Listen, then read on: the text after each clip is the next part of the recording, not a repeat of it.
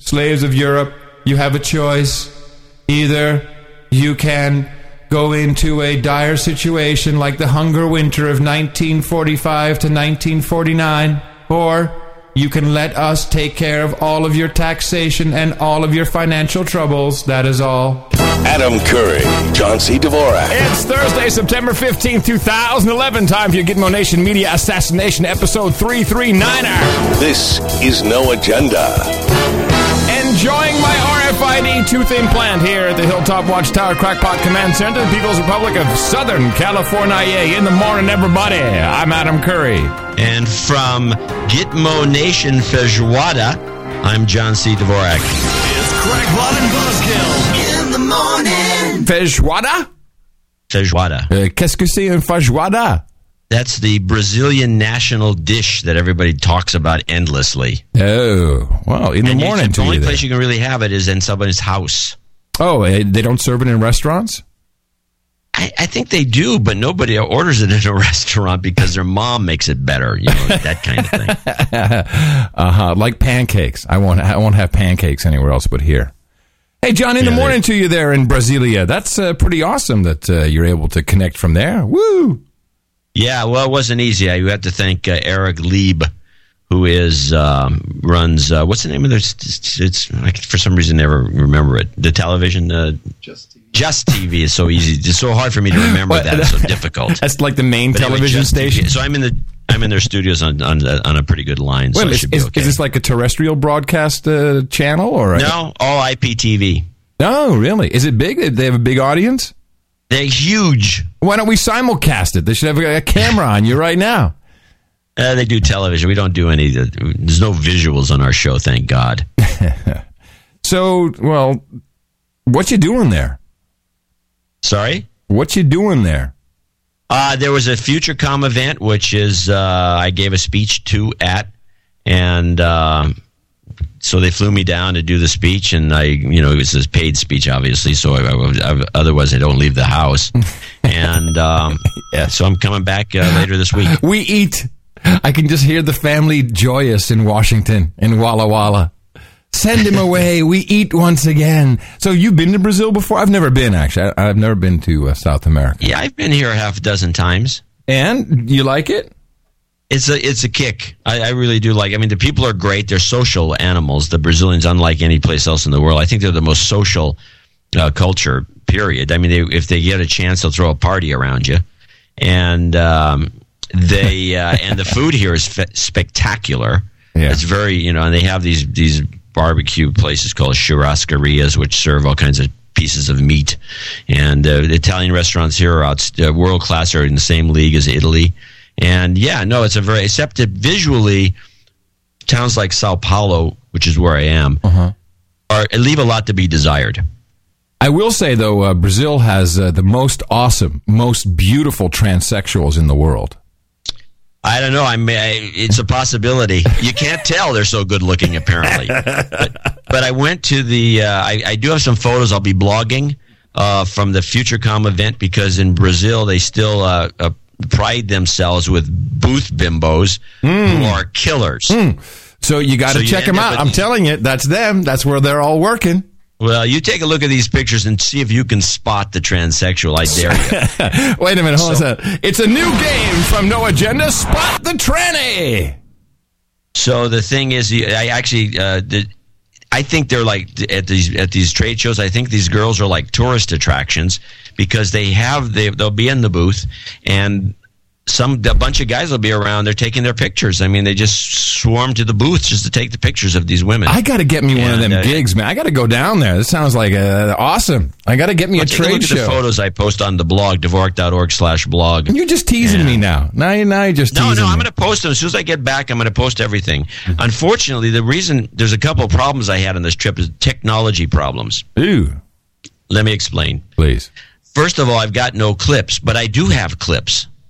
Oh, you do? And the reason is because I'm using a Class 6 or a Class 8 SD card, and my reader will not read anything above. You can't read this class thing with these readers is ridiculous to me. What difference does it make? Why would a Class 6 be any different than a Class 8 or a Class 4 or the one before they had classes. What, this is an SD card that your laptop can't read? Is that what I'm understanding?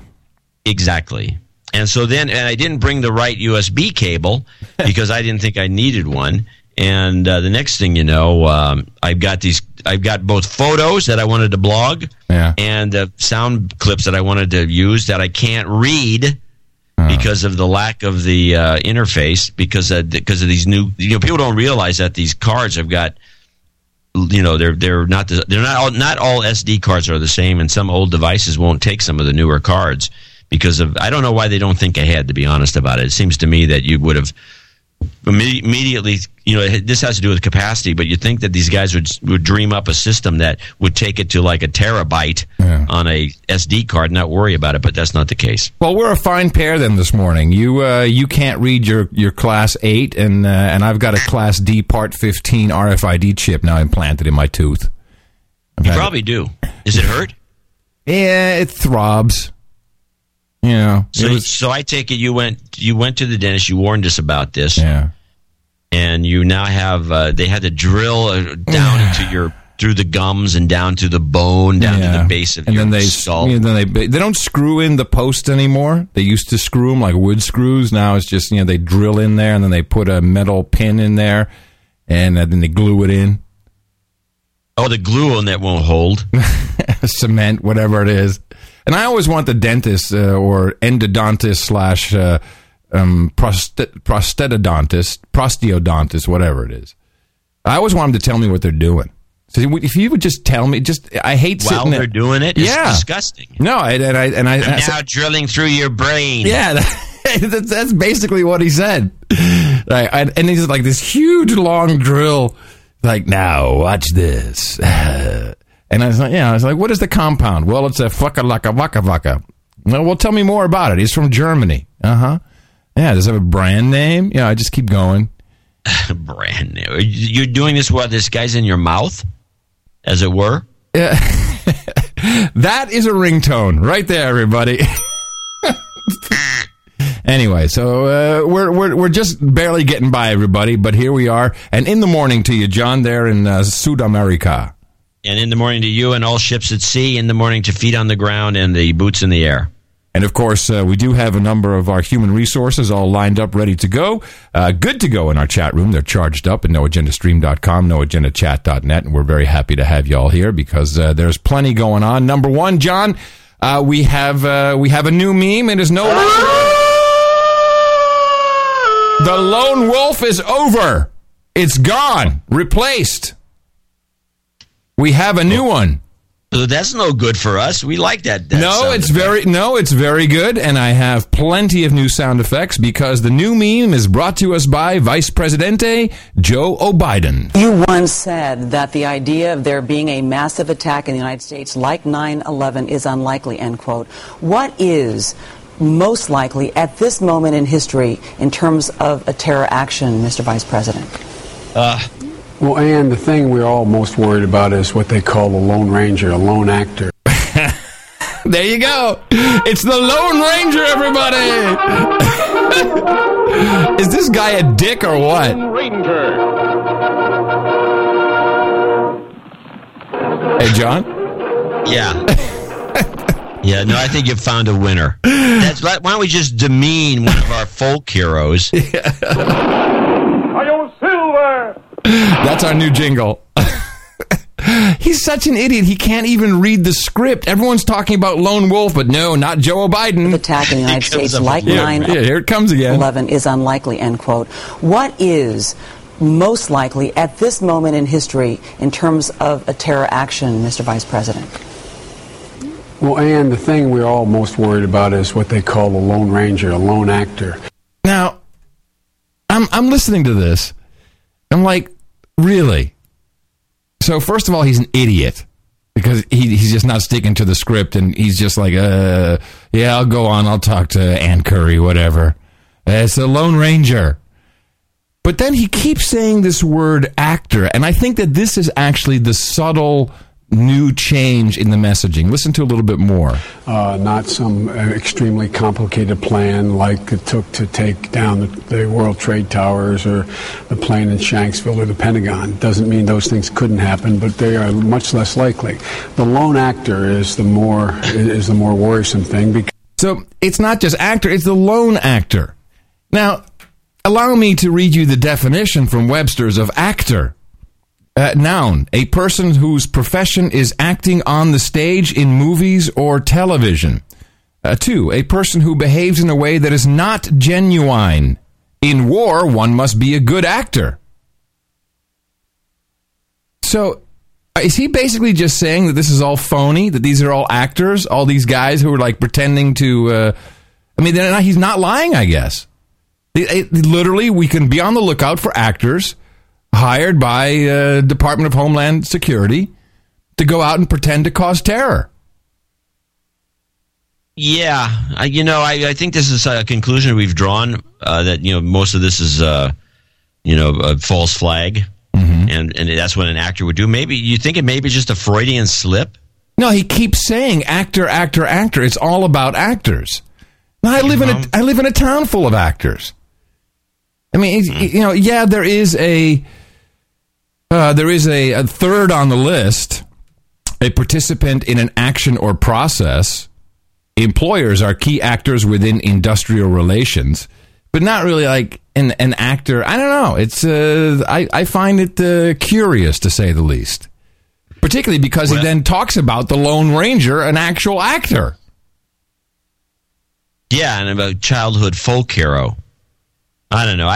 They should just keep this guy off the air and let Obama do the acting. Well, Obama's not too good either.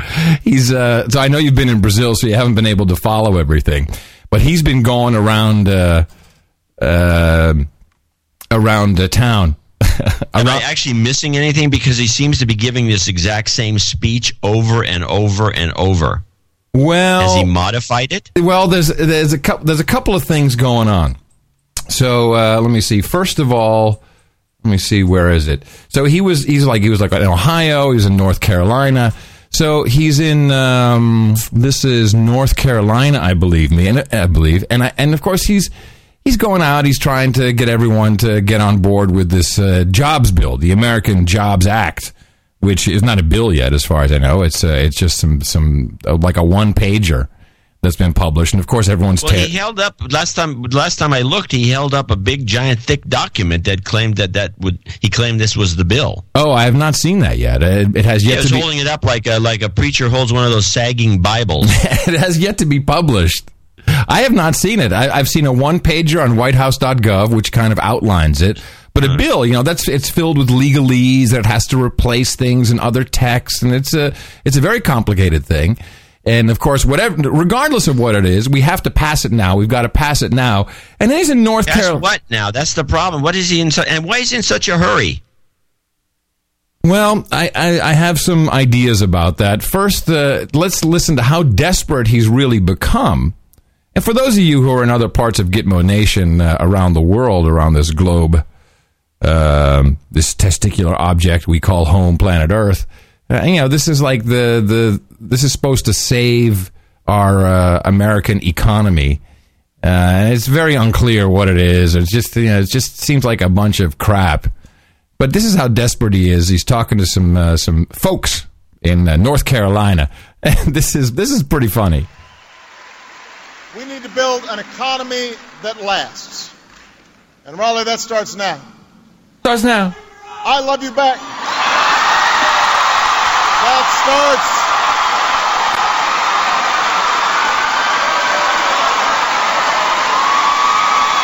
But if you love me, you got to help me pass this bill. Not once, but twice. If you love me, you got to help me pass this bill. If you love me. This is a great song lyric. If you love me, you got to help me pass this bill. That's pathetic. That is totally pathetic. So have you seen the new site that's floating around? Wait, before we get to that, because I know exactly what you're going to talk about. Before we get to that, let me give you two more little thingies here.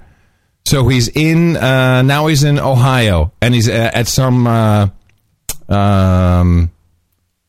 what is it? He's at some high school. And he's so, this is all set up, right? So they've had producers go in there, because of course it's all a television show. They've already had producers go in. They've set it all up. They've rehearsed the kids to start this chant, which is now pass this bill, pass this bill. This is it's going on continuously. Oh yeah, that's going to do it. And so he comes out, and he's so programmed that he's even stumbling through the opening remarks, and well, you'll hear it. It is a great honor to be here at Fort Hays, one of the best high schools in Ohio.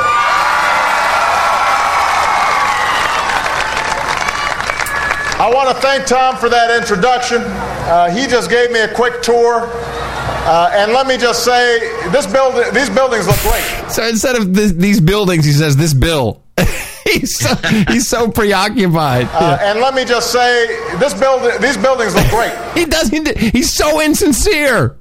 You don't give a crap about the buildings. It's all about this bill. I mean, these buildings. Work to be done. And let's do it. Let's do it. Come on, so kids. Now listen. Congress. You can actually hear the producers in the background because the crowd is quiet. They're not riled up. They're completely quiet. And you hear the producers with their scripts banging their hands above their heads to get everyone to start doing the chant. Listen. Pass this bill right away.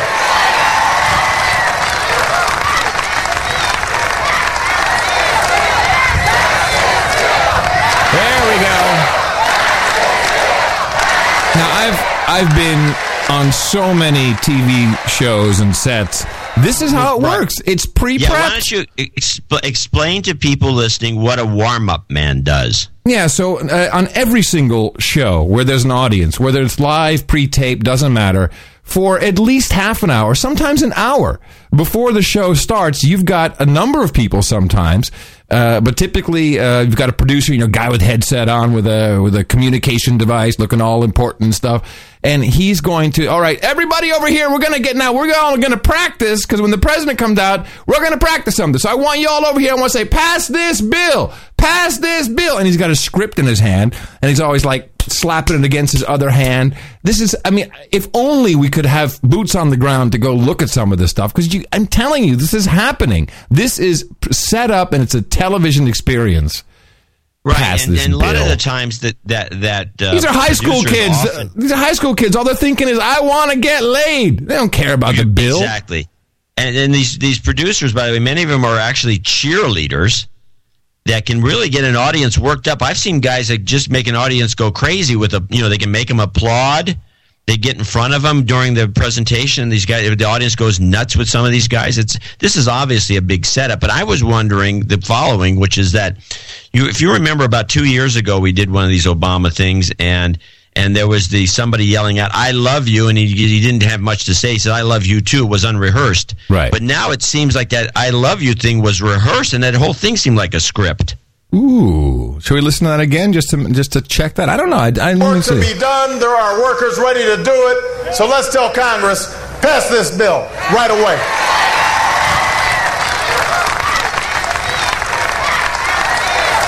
Wait a minute. Sorry, that was the wrong one. My mistake. Here we go. We need to build an economy that lasts. And Raleigh, that starts now.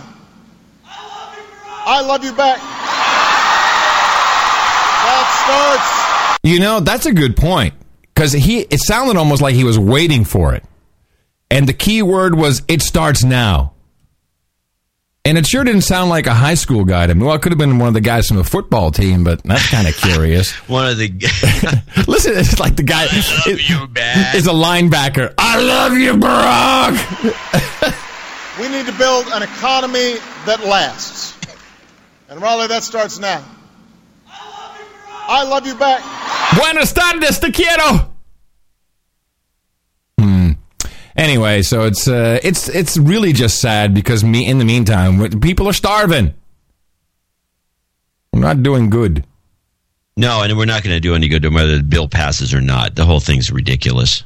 And besides that, there's already even some Democrats are bailing out on him. This is not going to go anywhere. I think he's just wasting his time. The question is it going to affect him in the public eye as either a failure or will the public turn on the Republicans because he's going to try to convince everybody that this is not really a new tax bill? I've been reading more and more that there's once again it's cropping up that he may just not run for re-election. Yeah, well, that's one of our theories. So we would win. Yeah, we would need something. But who would run? He said, let's think about that for a second. Who would run? Would Biden run? Or Biden?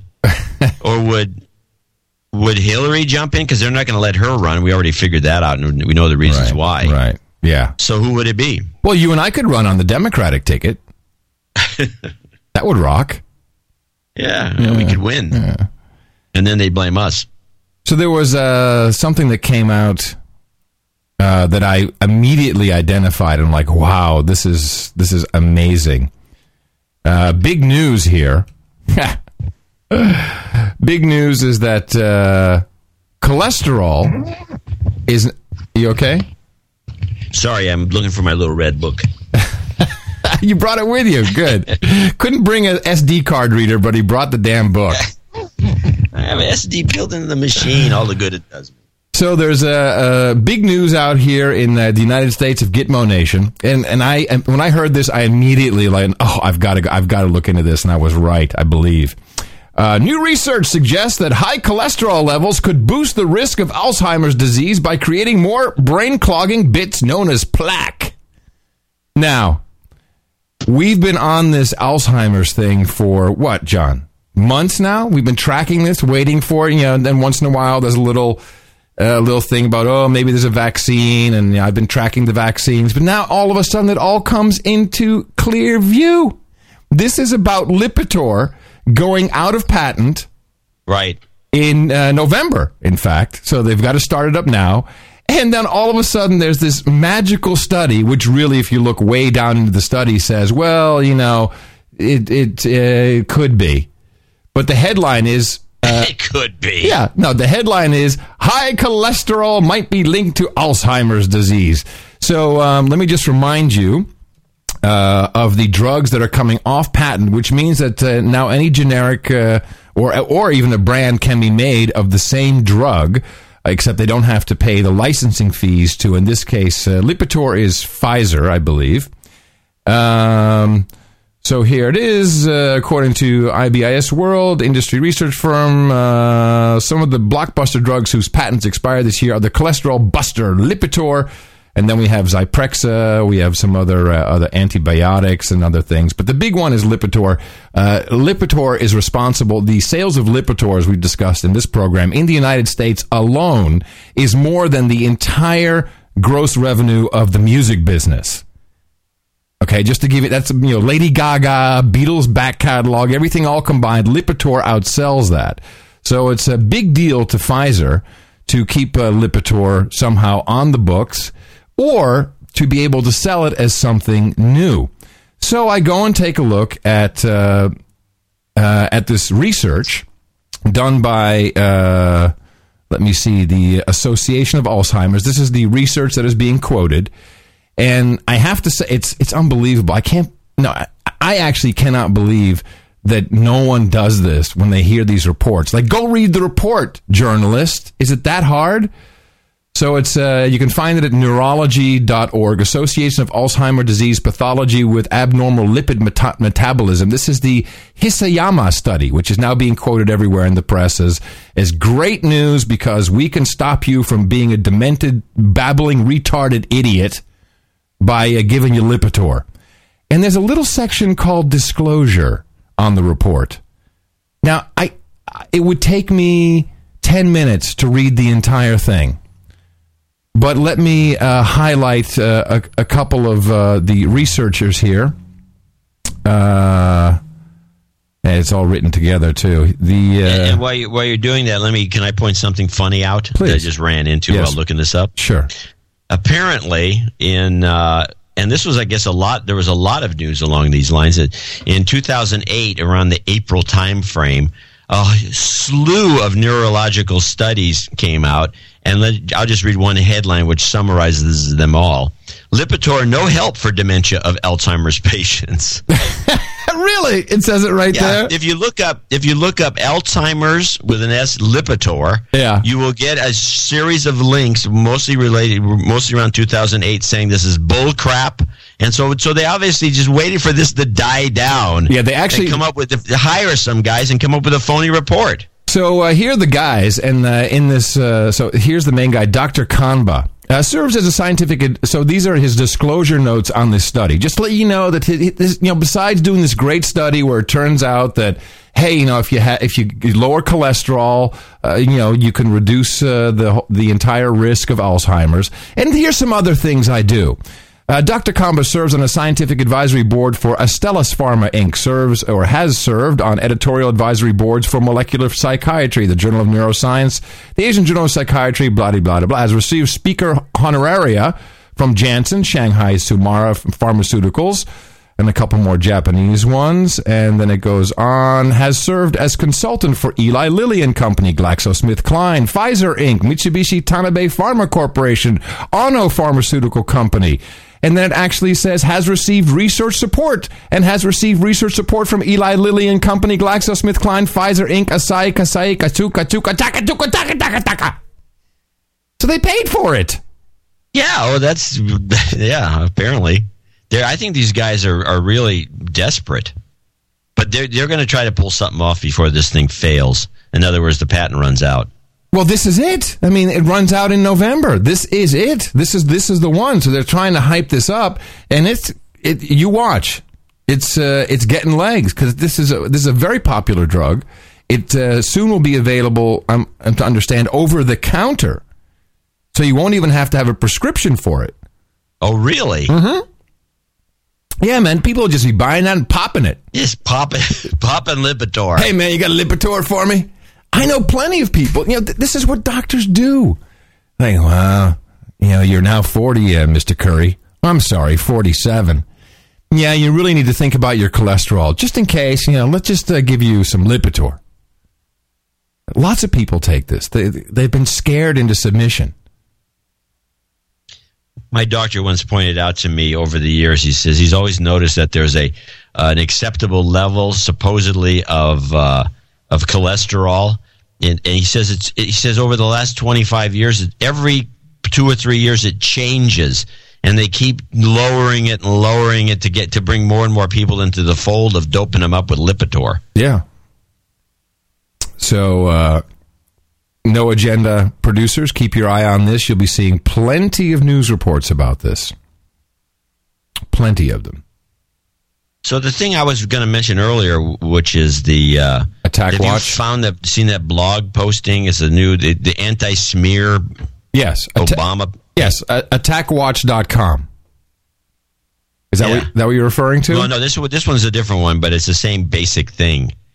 So they're already gearing us up for the fact that whatever anyone criticizes Obama, this one's actually an email list I subscribe to that will give me quick alerts anytime there's a smear that needs to be fought somehow by my posting things. No. If you go to attackwatch.com, this is what everyone's talking about here. Well, meanwhile, while you're calibrating around with trannies in Brazil, we're actually paying attention. Attackwatch.com, excuse me, which is paid for by Obama for America. Join Attack Wire. Help stop the attacks on the president before they start. When another unfounded attack surfaces, we'll arm you with the truth so you can share the facts with your friends and family. And then you go to attackwatch.com, and it's kind of ominous. It's a black, red, and white website. Look at this, because a lot of people are saying that these are the colors of the Nazis, which I found to be kind of interesting. That's a good one. And they have a Twitter feed. Opponents are using smears to undermine the success of President Obama's auto rescue. Get the facts. Public figures weigh in with outlandish claims about President Obama's record on legal firearms. Get the facts. And by the way, for people who said that the red, black, and white color scheme, they have to realize that one of the great graphic designers of the United States, Roger Black, who did the Rolling Stone logo, among other kind of fancy things, He's the one who's promoted this color scheme, not the Nazis. No, maybe he was a Nazi. Well, I don't think so. So, of course... It just happens to be very attractive. What's kind of nice, though, is that people are taking, I think, in a way, it's probably a trend, not that we're responsible for it, but people are really starting to do some fun things with this idiocy, and they're starting to create fun little bits and stuff. I may play the whole thing at the end of the show. Here's someone who's made a spoof ad. It's video, but the audio is pretty funny, of Attack Watch. Attack Watch, the newest campaign website to expose the right-wing lies about President Obama. Get the facts, fight the smears. AttackWatch.com is where you can report attacks on President Obama. If you heard an ad on the radio or television, if you saw a suspicious website, if you heard a friend spreading rumors, let us know. Attack Watch. Rick Perry lied about the stimulus. Sure, the unemployment rate has gone up as a whole, but come on, think of how many more jobs Obama has saved. Attack Watch. Stop asking how you can measure saved jobs. Attack Watch. It's not just Attack Watch, it's AttackWatch.com, because normal websites put their full URL in their homepage banners. Attack Watch. Romney blamed Obama. It just goes on and on and on. But it's cute. Yeah, it's very funny. It sounds actually like some other broadcaster I've heard before, who does Prison Planet. What's his name? Anyway, yeah. Oh, you mean Alex Jones? Doesn't it sound like Alex Jones? A little bit. I think he would be insulted. He would be insulted. Listen, people, the New World Order is real. I'm not making this up. I have all the documents. That's my Alex Jones for today. Yeah. I think you should work on your Obama more. So my son, Buzzkill Jr., he sends me, he was completely baffled by this, and he doesn't know whether he got it from, he doesn't know what mailing list he got it from, but it came from, it's a mailing list thing, because it has, it's to a lot of people, and I didn't get one. I don't know if you got one. No. But it came from the it's a macroeconomic research at Moody's.com. No. And he thinks it may have been, I think he signed up at whitehouse.gov. If you didn't get it, though, because I think you subscribe at whitehouse.gov. Yeah, I've signed up to all the whitehouse.gov stuff, so I don't know what that is. Well, I don't know. He doesn't know how he got this, but it's a Mark Zandi, an analysis of the Obama jobs plan, and he's the chief economist at Moody's Analytics. And he sent out this thing talking about why we should, why this jobs plan is so important, including, let me just read you the points. They're stupid. President Obama's job proposal would help stabilize confidence and keep the U.S. from sliding back into recession. Really? Really? Yeah, right. It would do that magically? Ooh, magic. Yeah. The plan would add 2% points to GDP growth next year, add 1.9 million jobs, and cut the unemployment rate by a percentage point? Okay. How does that work? The plan would cost about $450 billion, about $250 billion in tax cuts, and $250 billion in spending increases. How does that? Can you dissect that for me? No, I can't. I'm looking this. So this email, I guess, was also published in the Washington Post. Apparently, how does? Can you dissect this? You get $250. You're going to spend $450 billion, and you're going to cut $250 billion in taxes, and you're going to spend more, $200 billion more. That sounds like a negative number to me. Anyway, many of the president's proposals are unlikely to pass Congress, but the most important have a chance of winning by most important. So this thing's going to be segmented. I don't know. I just found that this is the propaganda that people should be fighting. Well, this is interesting. Mark Zandi was born in Atlanta, of Iranian descent, and grew up in Radnor, Pennsylvania. He attended Upper Marion High School, earned his diploma. Blah, blah, blah, blah. Went to Wharton School of Business, University of Pennsylvania, which we know is where all the spooks are trained. His surname of Zandi comes from the Zand dynasty, which ruled southern and south-central Iran in the 18th century. He's an elite. Yeah, by the of the highest order. Yeah. Well, I think this is all mute. Or moot. Not mute. It's mute, too. Wait a minute, this is mute. I think it's all mute. It's all mute. Let me make a mute point here for a second. This is all mute. We got to change this from moot to mute. Richard Branson knows how to save us. Are you ready for Richard Branson's plan? The chairman of Virgin. Well, if I was running America, I would make sure that the 10% of people who are out of work were given jobs. And the way I would do that was I would say to companies, get out there, talk to your workforce, find out how many of them are willing to work 50% of the year rather than 100% of the year. How many are willing to job share? How many more would be willing to go part-time? And you will find that in every company, there's something like 10 to 20% of the workforce who would actually like to work less hours. They can afford to work less hours maybe because their partner's working less hours. Is this guy already on the moon? What planet are you from, Branson? So he actually runs companies? Yeah, and he's like, this idea. This is what you had a theory some time back, that he runs nothing. He's just a front man for God knows who. He was interviewed while he's promoting a new wristwatch. That's why he was on television. He was promoting a new wristwatch. He's just a pitch man. The guy can't run. He can't run anything. I'm sorry. He may have been great. He discovered, Mike Oldfield and did Tubular Bells and all that, and maybe Boy George, I can call him one of his inventions, and but please, it's insane. He has no idea, just no idea. And in that way, you could share the amount of work that is out there.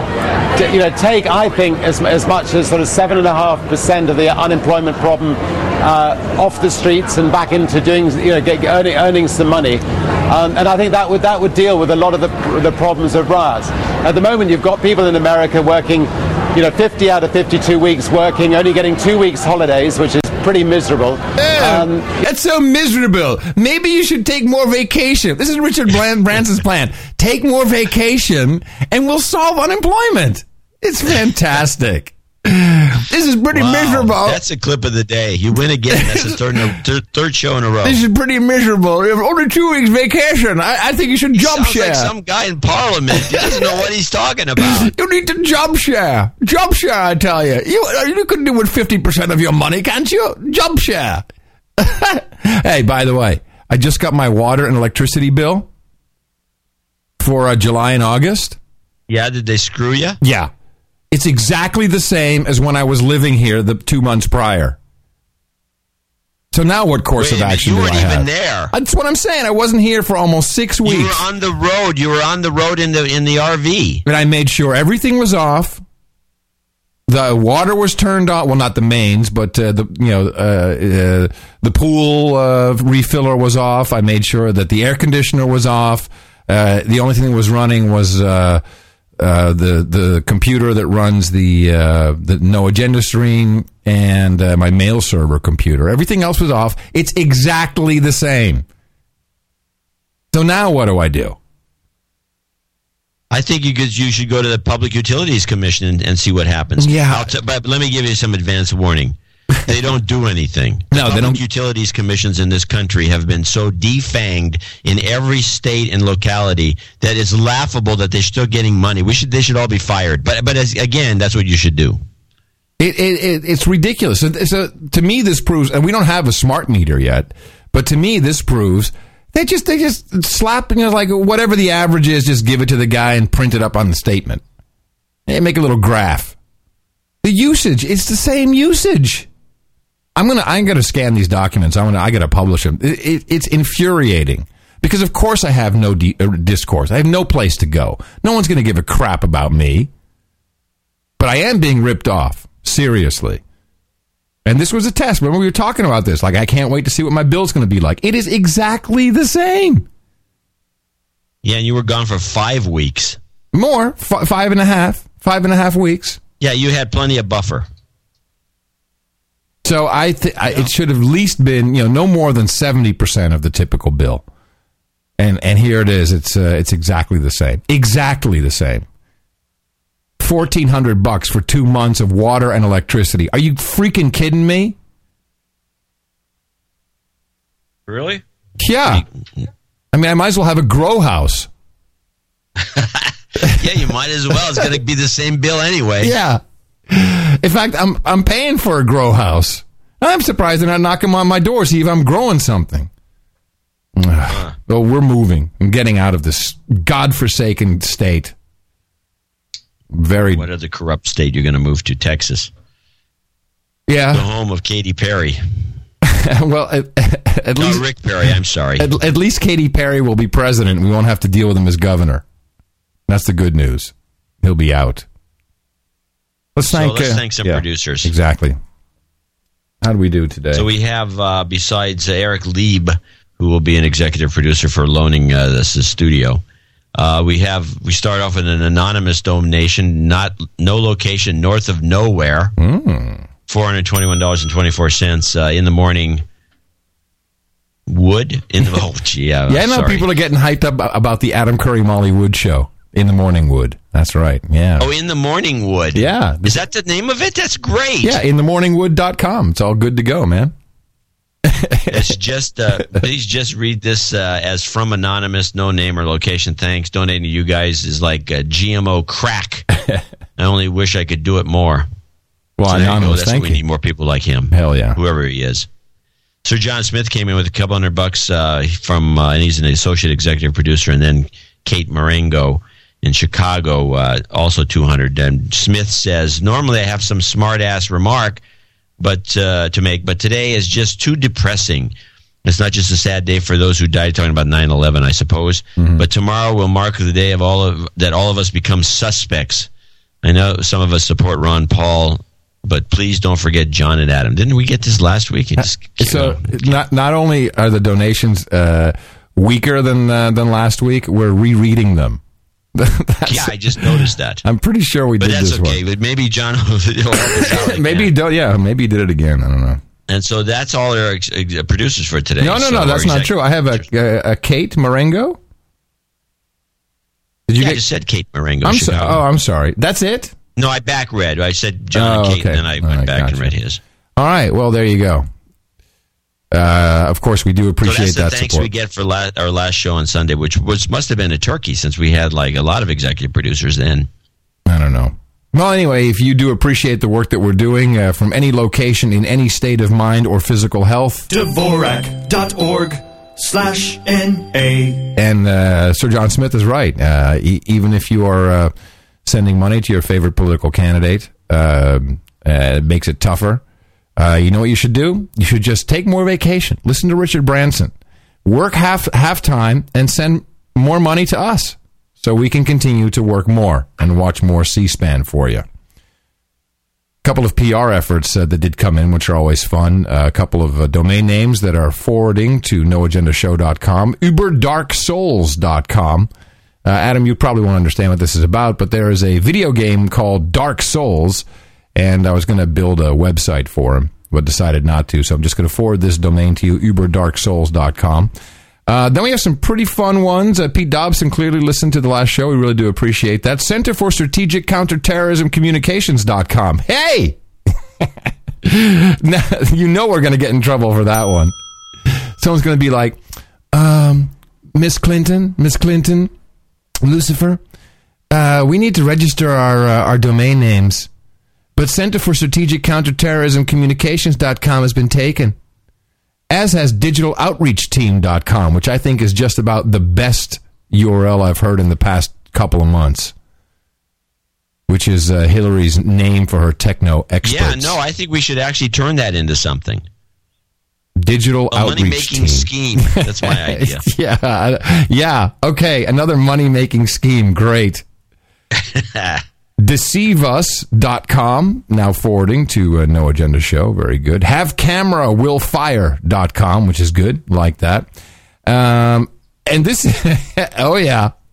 Jeff Yerke comes in, he slides in home with AttackVectorDashboard.com. There's our product, John. We have the domain name. We just need to make up the product. Well, why don't we get some funding first?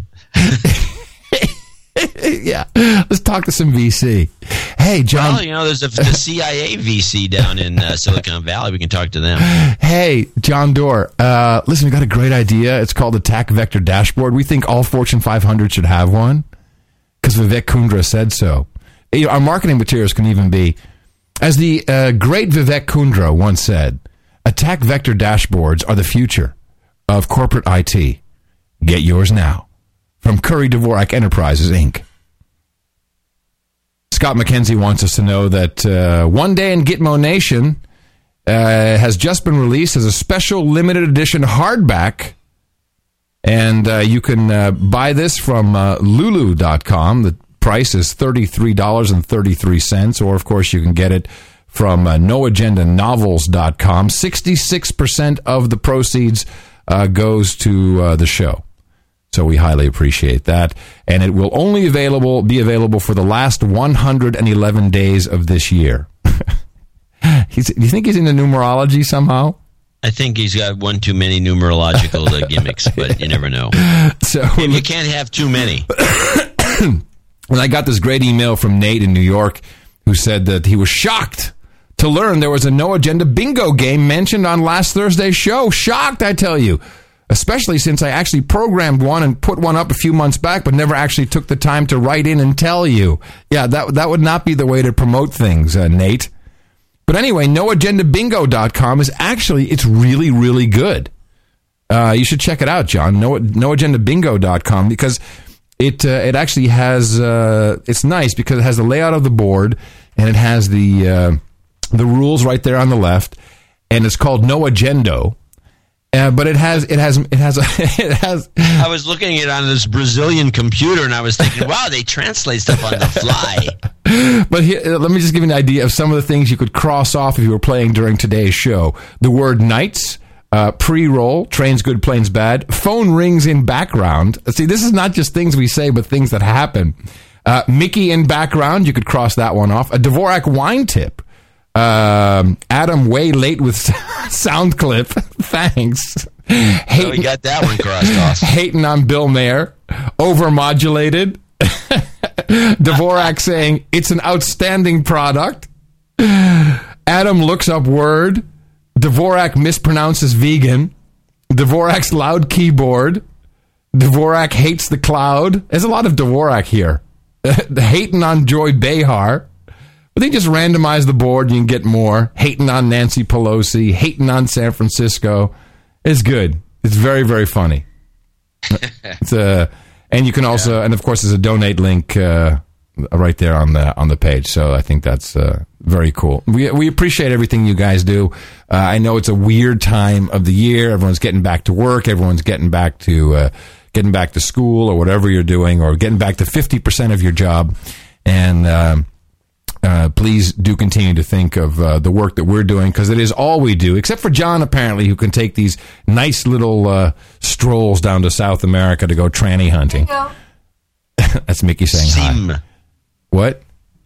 Nothing. So, okay. So, once again, I think I'm a little disappointed. Dvorak.org/NA, channeldvorak.com/NA, noagendanation.com and noagendashow.com are places where people can go to help us out, because I think they need to. I think we need a little. I don't know if maybe nobody listened to the last show. Was there a holiday? I think there was a few weeks ago. I'm not sure. Yeah. So we do thank our executive producer, Anonymous, and shall be listed as anonymous. So if your name is anonymous, you can list this as a credit. I'm sure a lot of people will put this now on their IMDb. And our associate executive producers, John Smith, Sir John Smith, and Kate Marengo. We do highly appreciate you checking in and helping us out. And of course, if you have anything you'd like to do to help out, you can always propagate our formula. Our formula is this: we go out, we hit people in the mouth.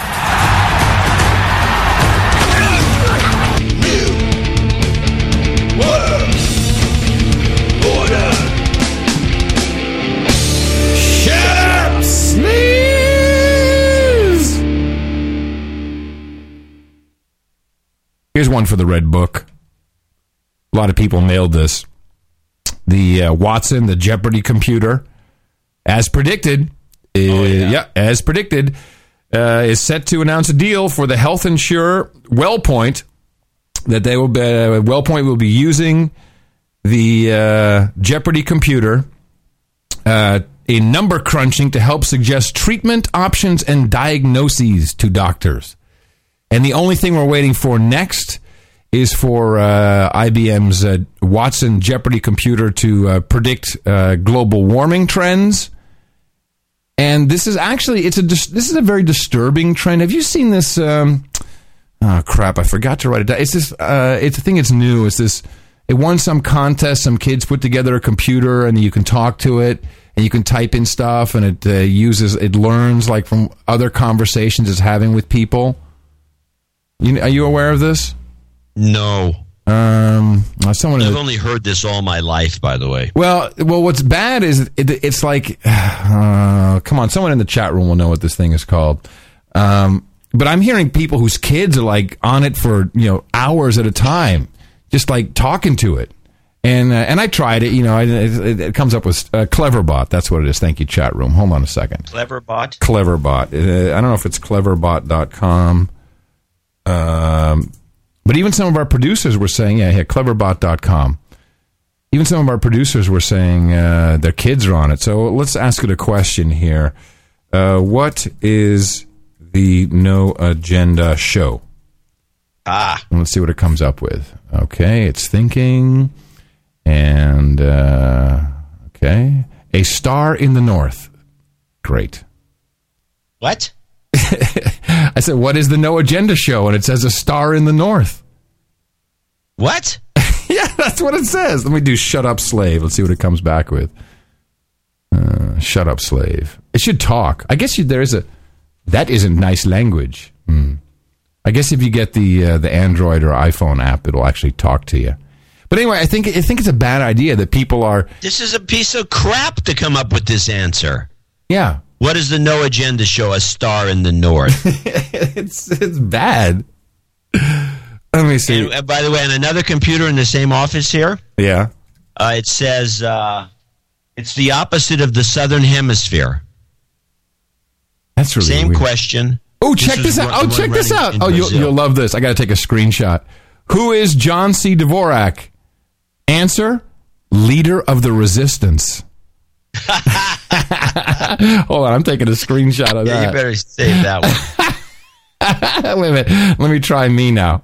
Hold on. Wait a minute. When I got, because I didn't use caps, it says I'll ask the questions around here. Oh, really? Well, I'm taking a screenshot of that first. That's pretty funny.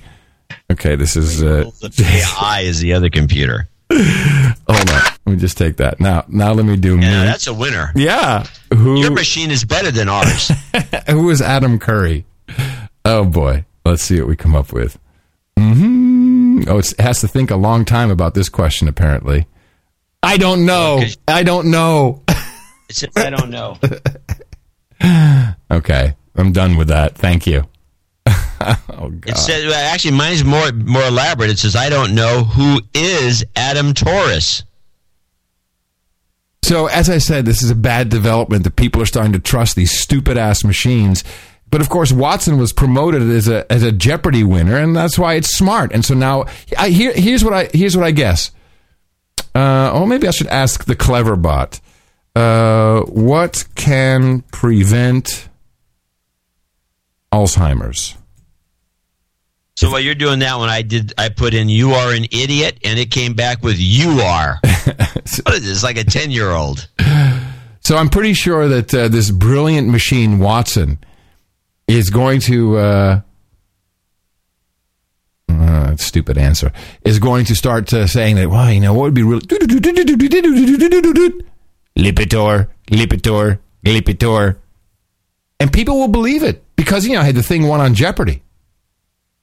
This is a very, very dangerous precedent that's being set. Well, whether it actually won on Jeopardy is still another issue that we've discussed before. But the fact is, they have a deal with a healthcare provider, which we predicted. Yep. This is a new way of getting. We had these before. They were called expert systems, and there were a lot of medical expert systems, and they were supposed to replace nurses. And they kind of fell out of vogue and fell out of favor. So they had to and they already had the code, so they had to reinvigorate the market. And so they came up with this Watson scheme. It's just one of the most clever public relations stunts that you'll ever see in your life. Good work, boys. Let's ask one more. Who was John Galt? Gotta be my favorite.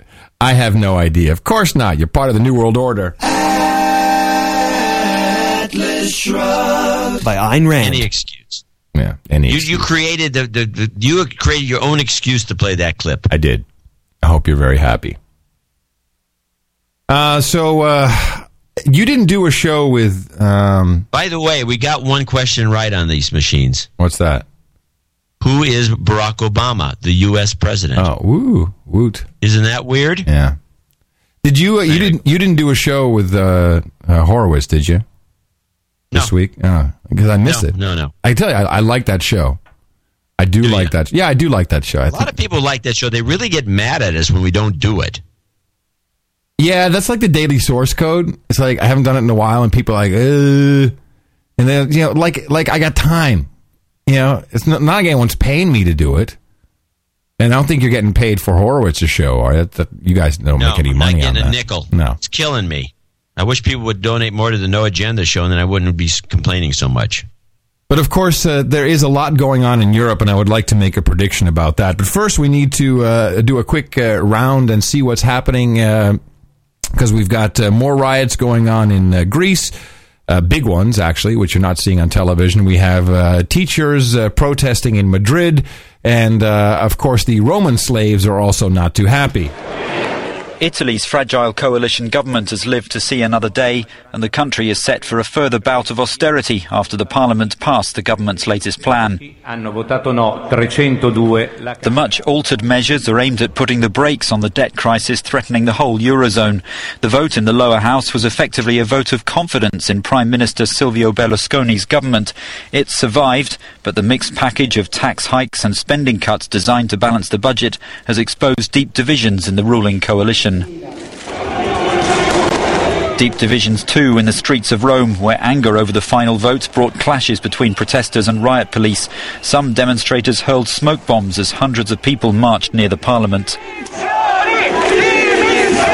Resign, they shouted at the politicians. Earlier, one former member of Berlusconi's coalition who voted in favour of the measures was heckled as he appeared in the crowd. The trouble illustrates the tension the austerity plan has brought. European institutions, though, will be watching to see whether the government has the stomach to implement the measures it's passed. So I want to make a prediction about what is going to happen to Europe. But first, we do have one listener in Italy. Producer, I should say, and a donor, not a boner, my sister Willow. How sad is that your sister has to support you? Well, somebody's got to do it. Pretty pathetic. Hi there. Still haven't finished Sunday's episode. It's a long one, but I thought I'd give you some extra details on austerity measures in Bunga Bunga Land. I think she got a kick out of the Bunga Bunga title for our last show. So here it is. The austerity measures. 1. The higher retirement age for women, remember we talked about this, John, means that it will become the same as for men. Up until now, men retire at the age of 65 and women at the age of 60. So it only means that it will now be the same age for women as for men, which to me still means go work, bitch. Am I wrong? That's what it sounds like. 2. By the way, this sort of thing is the reason, and a lot of people don't seem to realize this in the United States, that the Equal Rights Amendment never passed. Because it was basically it wasn't going to give anybody any more rights than they have. It was going to screw the females. Right. Well, this is this is the same thing. Congratulations, women of Italia. You will need to work 5 years longer. That's a big deal, actually. I mean, most countries, give you 2 extra years. We have it here in the States, don't we? 67 hasn't been raised now? Is that now official? I don't think so. No, it's not official? 65. Okay. I think it's still 65. 2, the solidarity tax, which is a great name. Let's have solidarity. Is 3% for those who have an income above 300,000 euros. However, only 35,000 Italians declare to earn more than 300,000 euros. Yeah. They lie. The whole financial package was changed about 6 or 7 times, putting things in, taking things out. But I seriously doubt it will make any good. It's the corruption down to the bone that is the ruin of Italy, she says. Have a good one. Mega love, Willow. Oh, Willow, we certainly appreciate that. She's so funny. You can't bring her down. She's always positive. Hey, it really sucks. Have a nice day. That's my sister for you. So here's my prediction. And if this prediction does not come true, it will severely alter my entire vision of the world. So this is a big one. It is my prediction, based upon, remember we had those quotes on the last show, John? Yeah. You really don't remember, do you? No, I don't remember much. I need Lipitor. If it wasn't true, I wouldn't be laughing. No, we had the quotes from the European Union, and I'm actually going to look up the one that I read specifically from Prodi, who was the president, I think, of the Commission in 2001. Is this ringing a bell for you now? No? Oh, yeah. Okay. So here was his quote.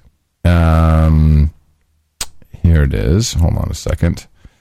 I am sure the euro will oblige us to introduce a new set of economic policy instruments.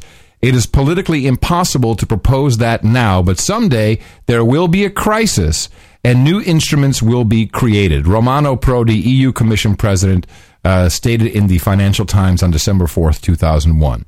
It is my belief, John, that because basically what people are talking about now is Greece gets kicked out of the union. That's one. And good riddance to you. 2, Greece defaults, which of course would be very difficult because then, who's next on the list? But I think really what is going to happen is that more power, in fact, local financial power and sovereignty, if you will, is going to be handed over to Brussels. And all of these governments are all going to say, look, here's your choices.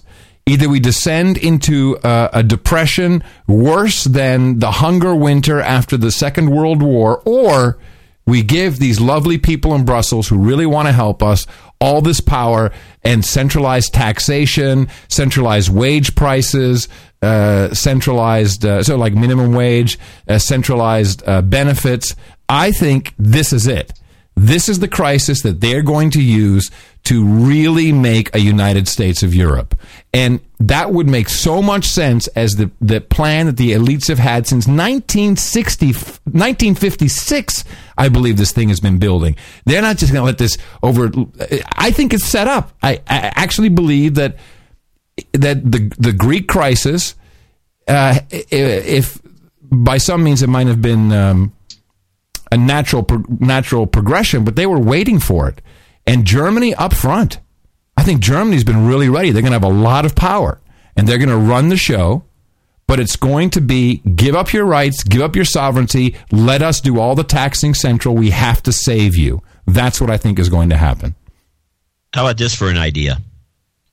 The whole Greek thing was set up from the beginning to do this. Yeah. And the deal was you guys go along with the program. We'll bail you out. You'll be the first to get bailed out. So resist as much as you can. Don't pay attention to anything we do, and trust us. Well, it certainly seems that way because all these guys are still doing fine. And by the way, Papayan Papanuo is an American. From Minnesota. Yeah, Minnesota. And he speaks fluent American English, unlike me, obviously, with a great accent. And he was educated, wasn't he? Was he educated in, why do I want to say Philadelphia, actually? I don't know. Let's look him up. How do you spell his last name? Hold on a second. Consult the Book of Knowledge. Greek Prime Minister. Here we go. How do you even pronounce his last name? George Papandreou. There you go. George Papandreou. I'm looking at the... You're looking at the Book of Knowledge? Yeah, I'm looking at the Book of Knowledge. Early life. Born in St. Paul, Minnesota, United States. He looks like a guy. Yeah, there you go.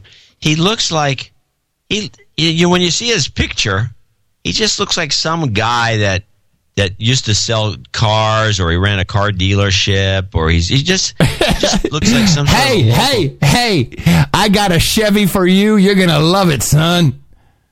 He was born in St. Paul, Minnesota, United States. This is I'm liking where we're going with this, John. Where his father, Andreas Papandreou, held a university post. His mother is American-born Margaret Papandreou, actually Chant is her maiden name, educated at schools in Toronto, at Amherst College in Massachusetts, Stockholm University, the London School of Economics, and Harvard University. He was a fellow of the guy was set up for all this. A fellow of the Foreign Relations Center of Harvard University. Let's see. What if it was Skull and Bones? Yeah, I bet you it was Skull and Bones. Is that Harvard? I thought Yale was Skull and Bones. Oh, I'm sorry. That's right. It's Yale. Harvard's got some other club. I can't remember. The Cloak and Dagger or something like that. Right. Oh, Papandreou was elected to the Greek parliament in 1981, the year after his father became prime minister for the constituency of Achaia.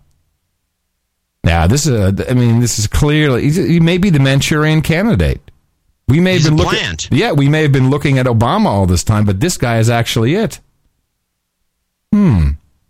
Papandreou, like all other political leaders, was unwilling to make concessions on Greece's fundamental position that Cyprus must be reunited, and accept that this could not lead to a status quo ante.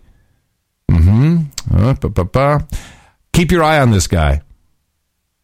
Well, so are you kind of agreeing with me, or are you just going along with my... No, I'm totally in agreement, but I think there may be more... There's obviously another dimension to this guy. He either works for Obama, he works for the United States interests, he's a CIA guy possibly. Whatever the case is, he's in there, but he may be on...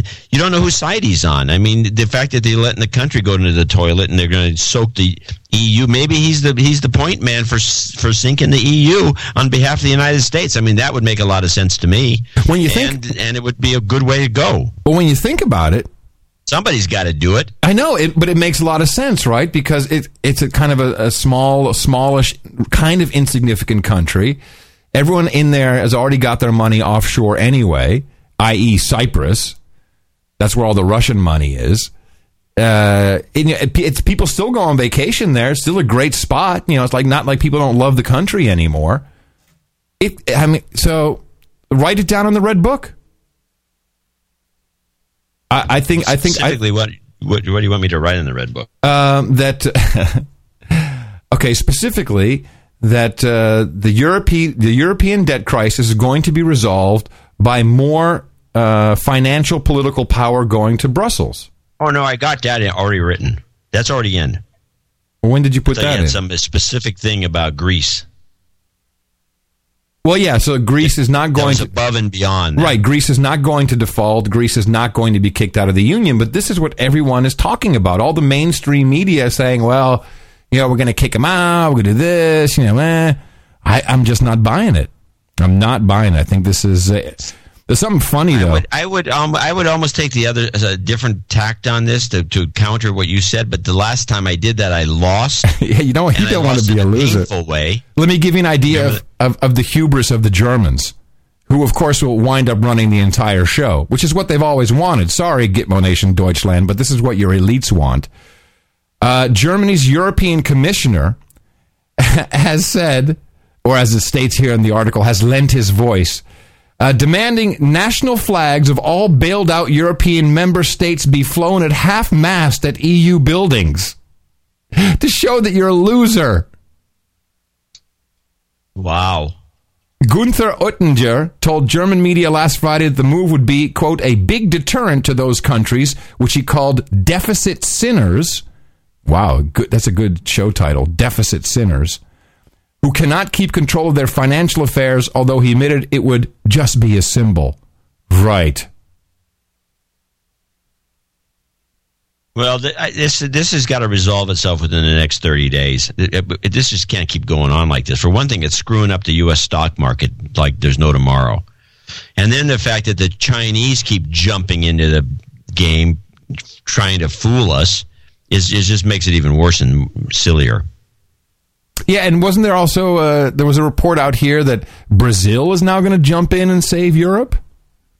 Did you hear this? I haven't heard that. Yeah, it's like Brazil. I have a Brazilian sitting here with me, and he just grimaced. Yeah, and shook his head. So there's apparently no is the answer to that one. Yeah, no, apparently this all over the news. Like, yeah, Brazil's going to come wrong. in. Yeah, I'm in Brazil. I've seen no evidence of this. Yeah, the Brazilians like, don't worry, we'll come in. How is Brazil doing economy-wise? Brazilians aren't going to do that. What? How is it? Yeah, it's good there. Isn't Brazil one of the BRIC nations? Everyone's doing great. Have you ever looked up the definition of House of Cards? Gotcha. That bad, huh? Well, let's put it this way. The traffic is really bad. And when I go to the airport, I see a lot of people standing around doing nothing, but they're getting paid a lot of money. In fact, the funny thing was, I'm at the one airport in Brasilia, and they all those moving they get like a what is it? The conveyor belts are all over the place that suck the luggage all over the place, right? Yeah. So all the people working behind the counters at TAM and most of the other airlines stand on the things to go from place to place. They use it as a human like elevator or a kind of a subway system. They're so lazy there that they don't even want to walk anymore? So they jump up on the conveyor belt and they go down to where they're supposed to go, and then they jump off, and then they want to come back. They walk on the conveyor belts. They dance on the conveyor belts. It's ridiculous. In the United States, they would all be, there'd be all kinds of safety code violations. They use the conveyor belts for everything, but mostly to transport themselves around the airport. It's hilarious. It's quite funny to watch. That's cool.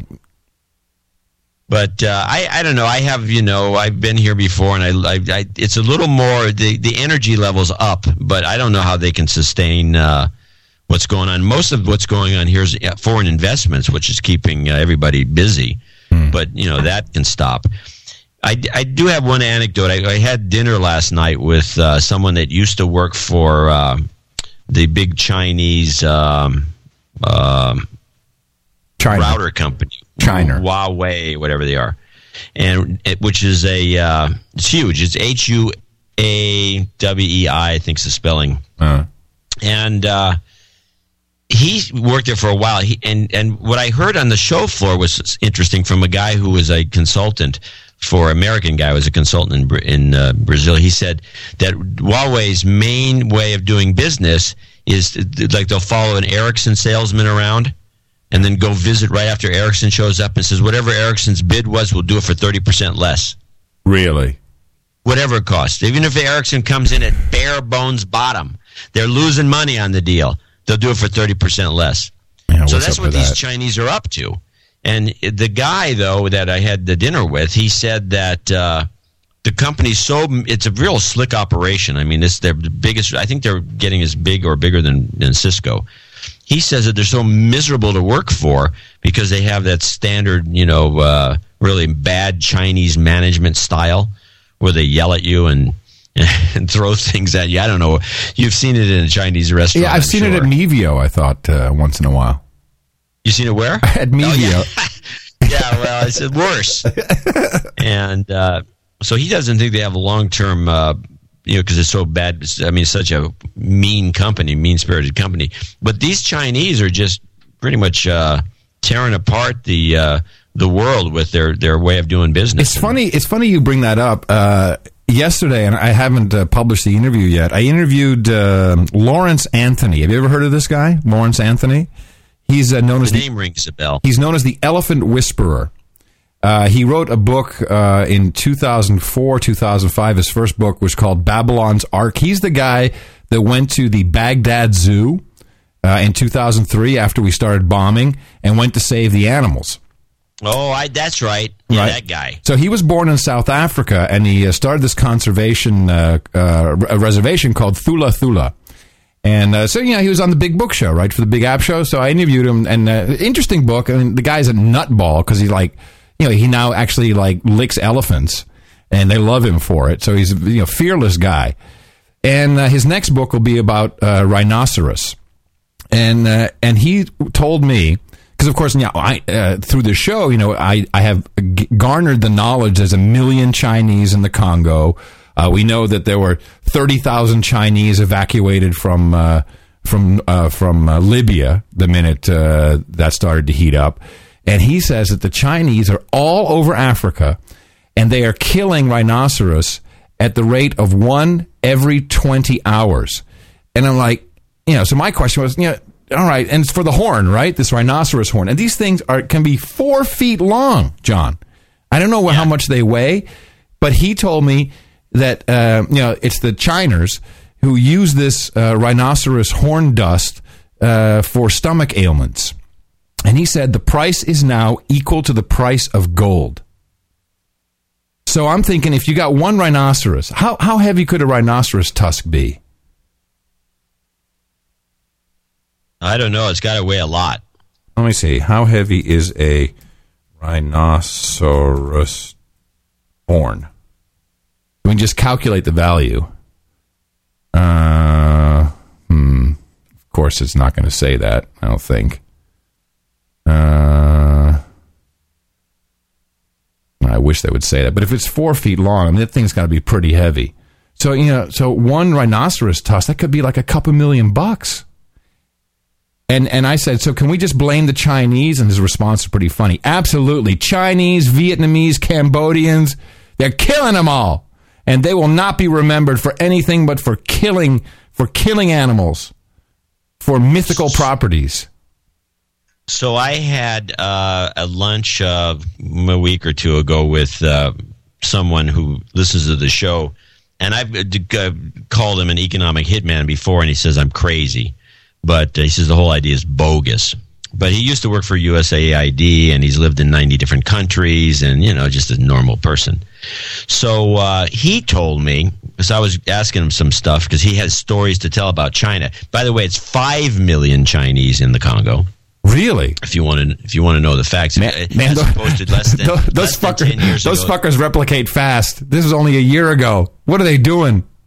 There was only 50 of them, like less than 10 years ago. They have also built something like 9,000 miles of roads, right, in the Congo, and their goal there is to rape the country of every mineral. Apparently, the Congo is one of the richest states in Africa, and it happens to have something like 40 of the 50 or 60 critical rare earth elements. Right. That, in fact, your iPhone would not exist. Yeah, because it wasn't for the Congo. Right. And so the Chinese are going to take every piece of, every amount of cobalt and everything else they can get out of the country with their, and just basically take everything, leave the roads and let them deteriorate. They don't care. And go on to the next project. And I guess in the meantime, they might as well knock off a few rhinos while they're at it. And now I don't want to sound like a jingoist here and complaining about the Chinese, but, I think that a lot of the activity going on that the Chinese are behind needs to really be questioned by the UN or by us. I think they need to be ridiculed, not just questioned. We just need to make fun of them. Ridicule is one good way to do it. Make fun of their small penises. But that doesn't, with Asian cultures, let's take a look at this idea of ridiculing. For one thing, they don't appreciate it and they resist it.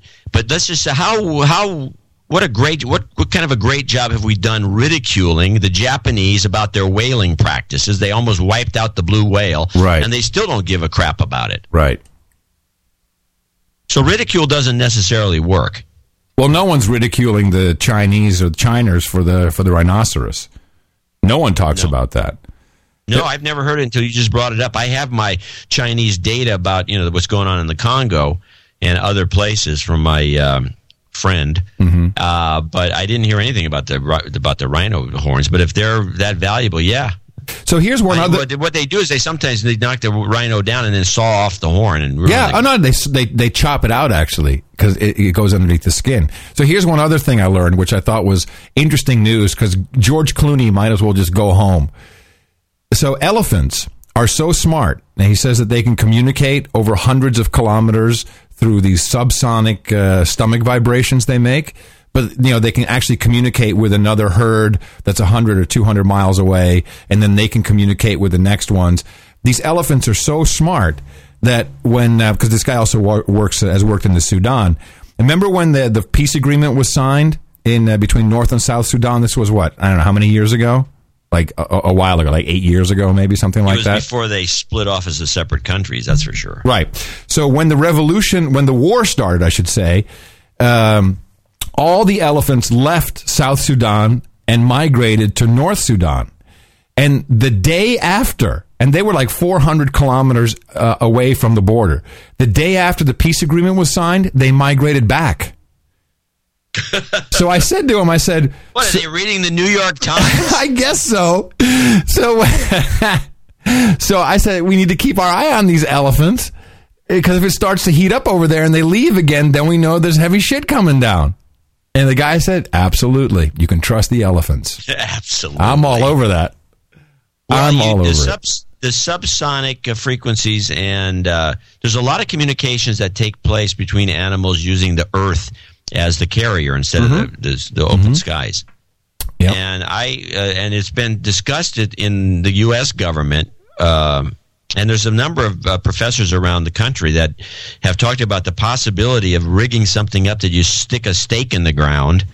Like I could stick a stake in the ground here and then send you the Skype transmission through the earth. It would actually sound better. There's no doubt about it. Hold on a second, John. I got it. Well, we're on the topic of biodiversity. Some breaking news came in. The Nobel Prize winner for physics in 1973, Dr. Ivar Giaver, resigned as... Javier? No, perhaps? it's Giaver. Giaver. Giver. Yeah, Giver. Ivor Giver. Hey, everybody, Ivor Giver here. How you doing? He resigned as fellow from the American Physical Society on the 13th in disgust over the group's promotion of man-made global warming fears. Now, this is the guy who endorsed President Obama. Huh. Another global warmist turned against the movement? Yeah, well, it's about one word in particular, and you know how much we love words here on the No Agenda podcast. He says, I resign from APS. Thank you for your letter inquiring about my membership. I did not renew it because I cannot live with APS's statement about global warming as below. The evidence is incontrovertible. That's what Al Gore says, too. He's used that word, incontrovertible? No, he can't really say that word, but... Incontrovertible, adjective. Not able to be... Science is in. Yes. Basically the same thing. It's better. Not able to be denied or disputed. Incontrovertible proof. Don't be a denier. The science is in. Science! So that's our new word of the day, incontrovertible. I'm putting it in the red book.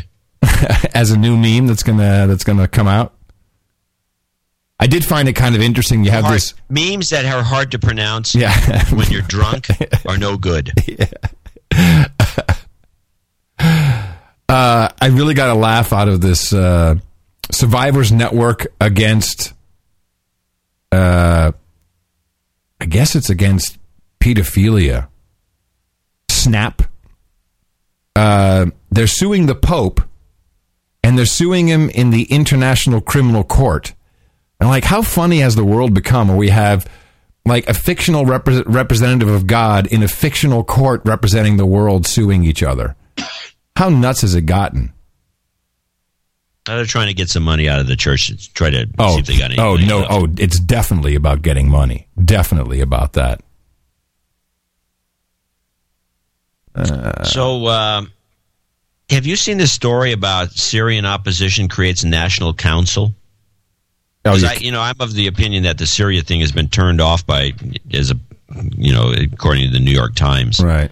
But there's still this simmering going on, and the Syrian opposition creates a national council. Well, I think what happened is in the UN, the Russians said, "Yeah, hold on a second. We don't want to sign any document like the Resolution 1970, 1973, which enabled NATO to go in and drop 30,000 bombs, which we've never seen on television."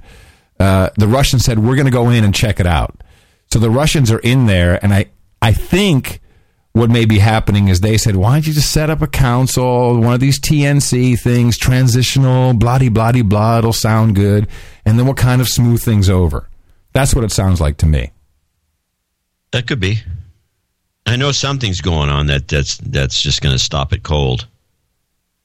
Well, it seems to be kind of on a hold, and I think that maybe Well, the Russians are behind it. I mean, it's obvious. The Russians have been complaining about a number of things, and ever since that Exxon deal went through, right, which showed us the president of Exxon, the CEO of Exxon, shaking hands with Putin. Yeah, who's not really supposed to be the guy that does these deals. And that was since that moment, all this stuff settled down. All of a sudden, Syria's off the table. Everything got really quiet. I agree, and I think maybe the focus now is on, it's Europe's turn to be in the news a little bit. So they got to. I can't wait. It's going to happen. Slaves of Europe. Hold on. Slaves of Europe. You have a choice.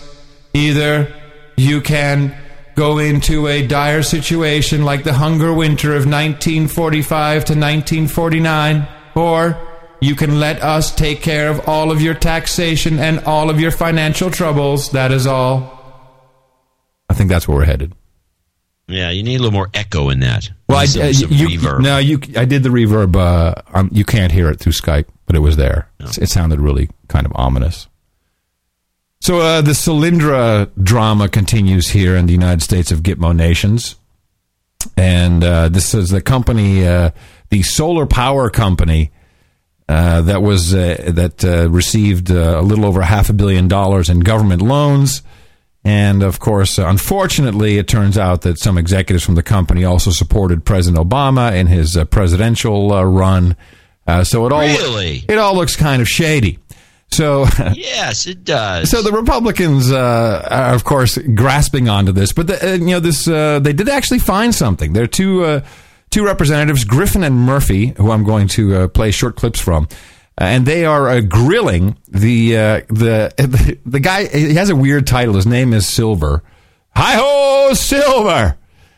And he has the ominous title of being charged of government loans. Not a good place to be right now.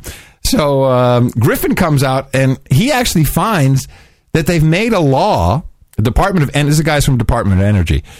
They've made a law that basically says, he'll explain it exactly. Concerned about this situation, but I would point out in paragraphs 1 and 2, it references that no guarantee shall be made unless, which gives some flexibility, but in paragraph 3 of section 1702, it says the obligation shall be subject to condition that the obligation is not subordinate to other financing.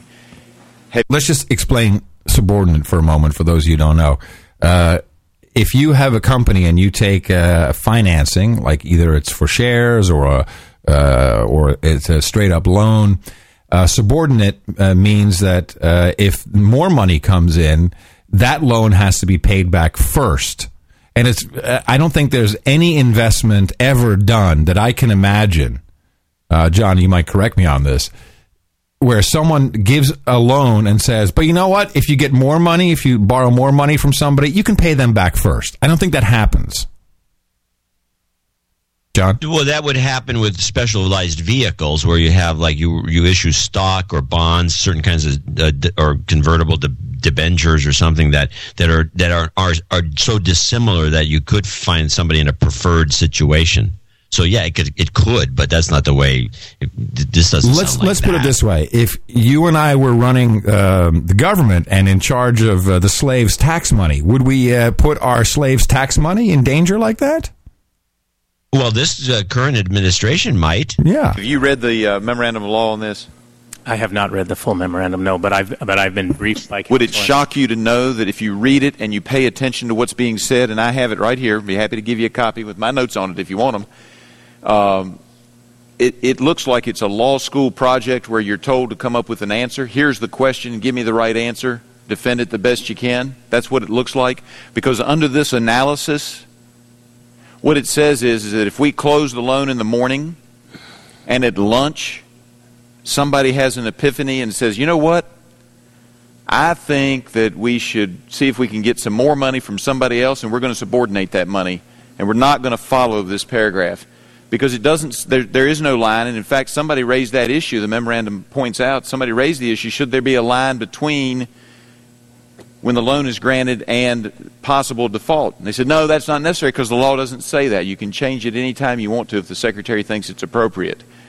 Does that make good common sense? As Mr. Green pointed out to you, you don't have to be a lawyer to know good common sense. Does it make common sense that the Congress of the United States, responsible for setting our legislative policy, would say that you are not to subordinate, but under the interpretation of your lawyers, they could subordinate after lunch for a loan closed in the morning? Does that make good? So that's the general premise of why they're hammering on this guy. And as then, well they should. Yeah, well then this schmuck Silver, hi-ho, Silver, he gets hammered because he basically is saying, I don't know, I'm not responsible. I didn't do it. The dog ate my homework. Well, the staff talked with the company on a regular... I really want you to stop throwing everybody else under the bus. I hear you throwing all your staff under the bus. I want to know, you're in charge, you've handled loans of this size, and now you're saying it's everybody else's fault but you, except you're in charge. You tell me what you as a person in charge did with $500 million of taxpayers' money, now saying it's all my staff's fault, I didn't know, I can't do anything about it. You tell me what you're going to tell the taxpayers. Well, we're in the hole for so much money in this country, and you're dealing with this in a very casual, cavalier way. Whose fault is it? Well, sir, first let me say that the 200-odd professionals working in the loan guarantee program are exceptional professionals. And you throw them all under the bus. It's a pretty bumpy ride, but you're the driver, Mr. Silver. You're the driver. And now you're saying this is restructured. And going back to the slide that says the obligation shall be subject to the condition that the obligation is not subordinate to other financing, and now it gets restructured so the taxpayers don't get their money back. The restructuring, any restructuring, Congressman, is based on a binary decision as to what is the better outcome. Hey, binary decision. This guy should work for Vivek Kundra. Exactly. I like We'll be talking COBOL next. I like a binary decision. Come for a recovery, a liquidation, a sale of assets in a moment in time, or a restructuring. Who was it that made the decision that this act passed into law by the federal government was going to not be adhered to? Who made that decision? Well, as I said, it was reviewed by legal counsel for the loan program. So you have no responsibility in this either. So we're throwing him under the bus too? I'm not a lawyer, sir. I rely on counsel. Oh, you're throwing her under the bus too? Did the Secretary of Energy have anything to do with this decision? Or is he under the bus too? Not to my knowledge. So no one's responsible. This is an incredible organization you work for. No one in the federal government is responsible for $500 million of taxpayers' money. This is phenomenal. What do you do for a living? Why do you... If you don't know what's happening, everybody else is to blame. What do we go back and tell our constituents who have to work hard? With so many people in this country in poverty, so many people in problems, we're saying, if this federal agency is saying, we don't take any responsibility, it's everybody else's fault. We work to the fullest of our capabilities, Congressman, to ensure that these projects are as de-risked as possible. I understand, but now the taxpayers are on the hook for this. As was pointed out earlier, there are always challenges in investing in innovation, and I should point out that Congress, through the appropriation of $2.4 billion of credit subsidies... When did this company actually get their check? It doesn't work like that, Congressman. I tell you, the only guy getting thrown under their bus is this guy. Poor schmuck. Silver! That guy is so screwed. He better resign. Silver. So did you watch that? Was that a video that did you pick that off the C-SPAN? Yeah, did you get to watch him? Was he squirming? What does he look like? Sweating. He's like a little Weasley guy, balding, sweating on top of his head. This is why I love watching C-SPAN. I besides the fact that it's kind of my vocation now, you can't write this. That was some good scripts that this guy was blowing out there. This Murphy.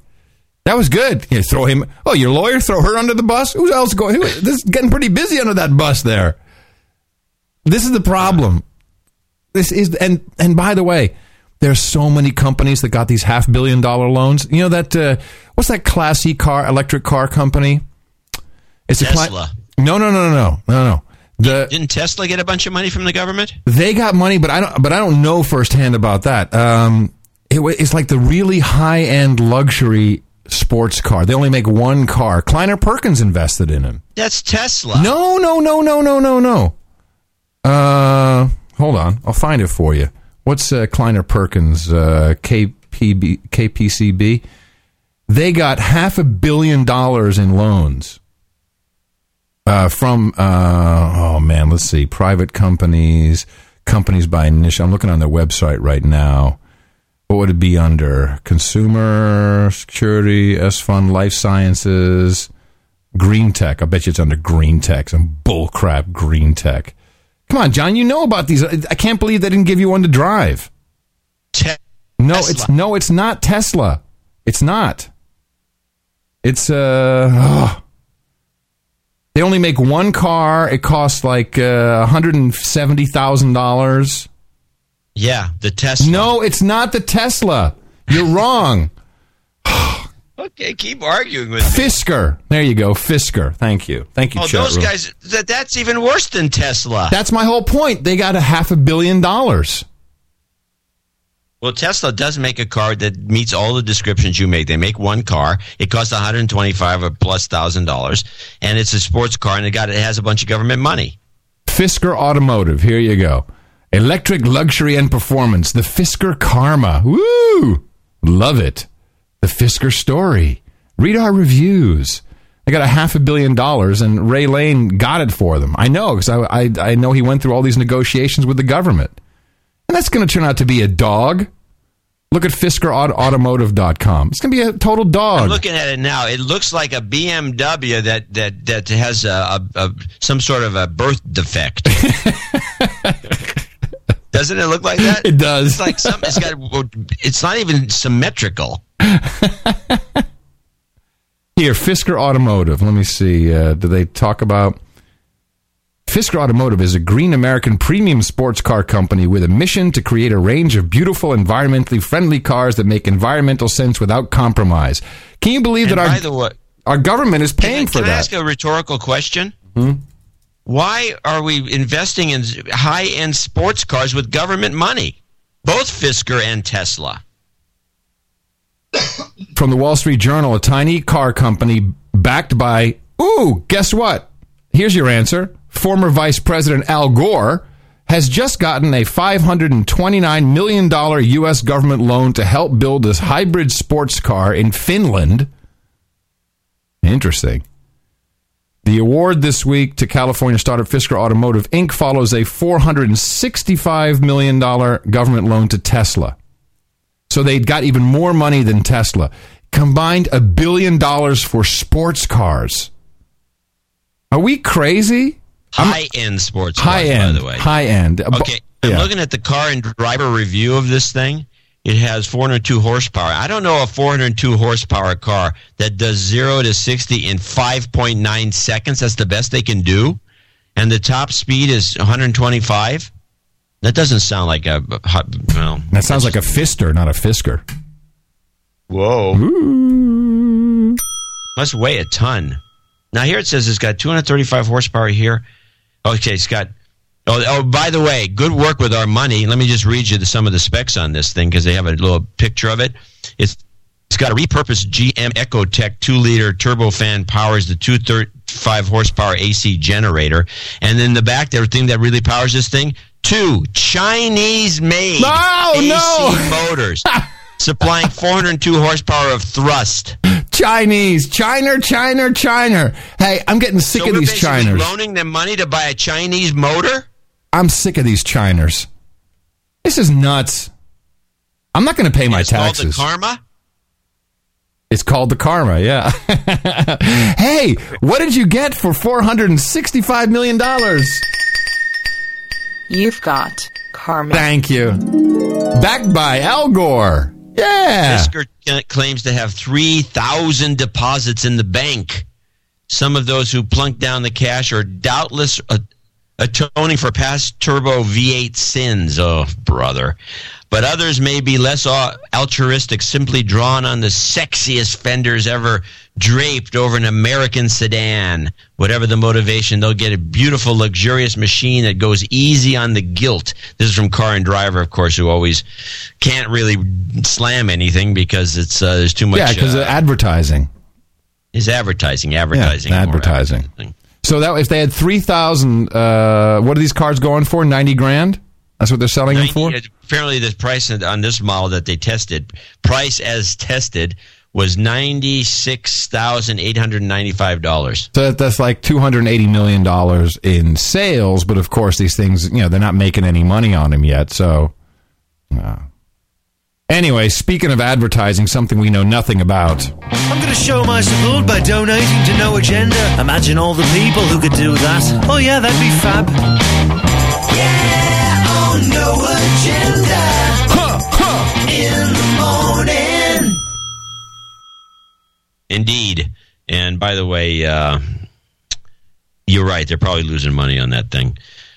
Okay, we have a few donors this week. Want to mention them, call them out. Mark Fusco in San Antonio, Texas, $133.70. Another elite, as an elite, contribution to the show for a few things. First, my belated birthday. I didn't get a chance last week to donate for my birthday on the 8th. Second, just some good travel karma for my trip to Gitmo Nation Stinky Cheese this Saturday for a week to have some great wine for my podcast license C number 1 after 3 initial ones at 1337wine.com. Well, let's hand him out some karma for his trip. That's really important. You've got karma. Karma's from. He also got some karma for his mom's cancer.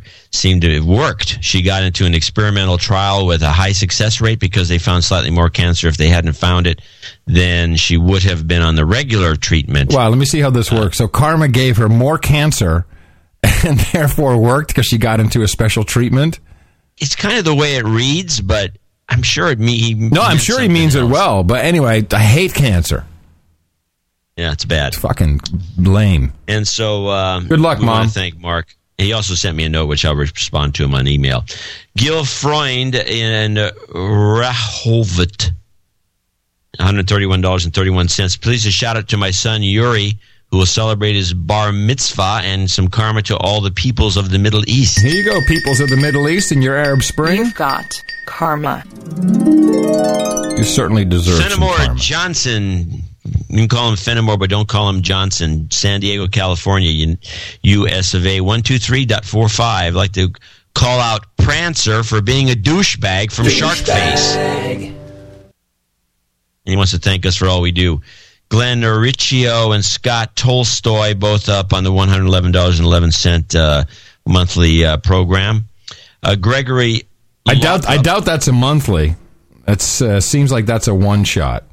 We don't have. Neither one of them have much to say. But Glenn Riccio from Charlottesville, Virginia, and Scott Tolstoy, whose name has cropped up before in Mount Prospect. Gregory Laudrup in North Hills, California, $100. John and Adam, keep up the good work. And he will become a knight today.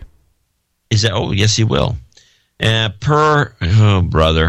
is kind of botched on my screen, so I can't quite read it, but it's Per Hasselstrom. I think it's Hasselstrom.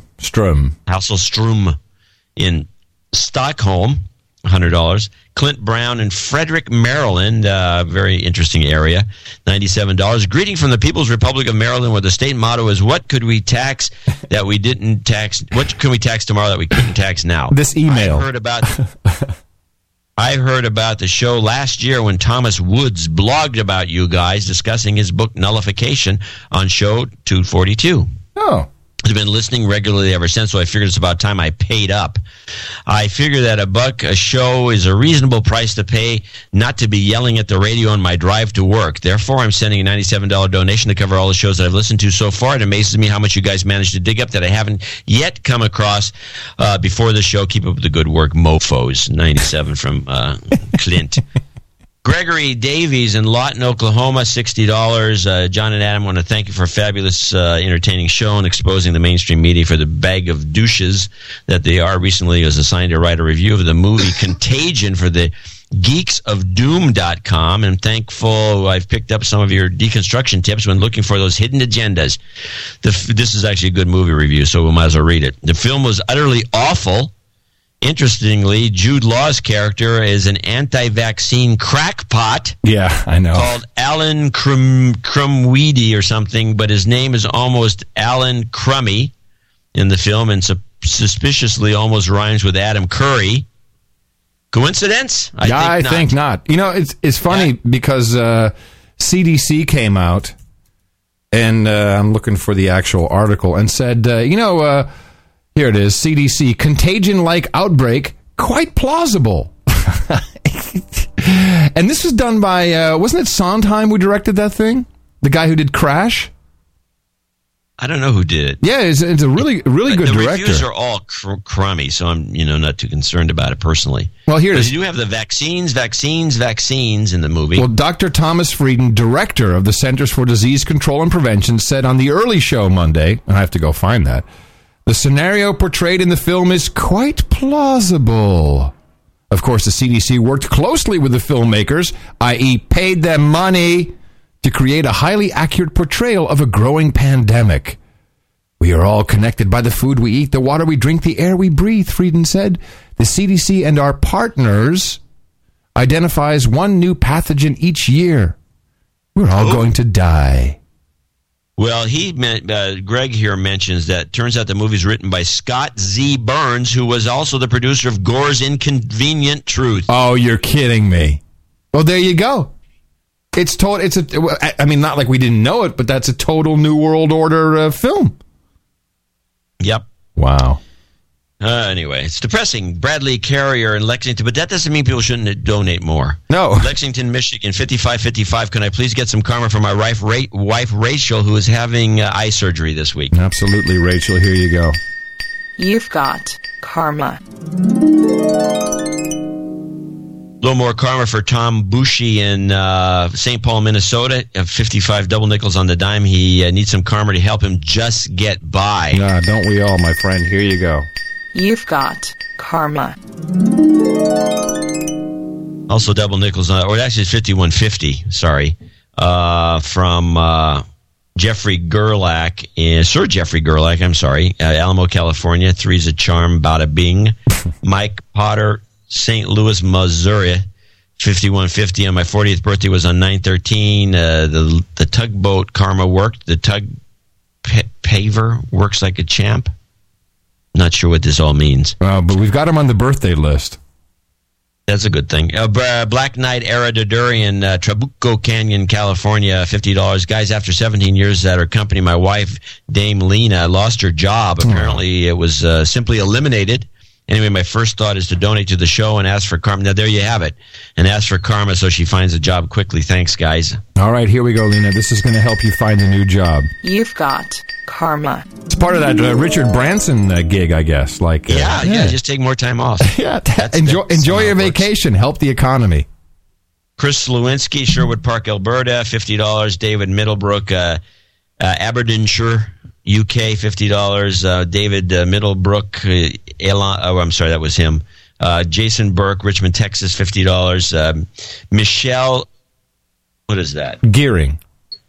Is it Gearing? Gearing. I see Gearing. The font's too small. Manhattan, Kansas, $50. Happy the font's too small.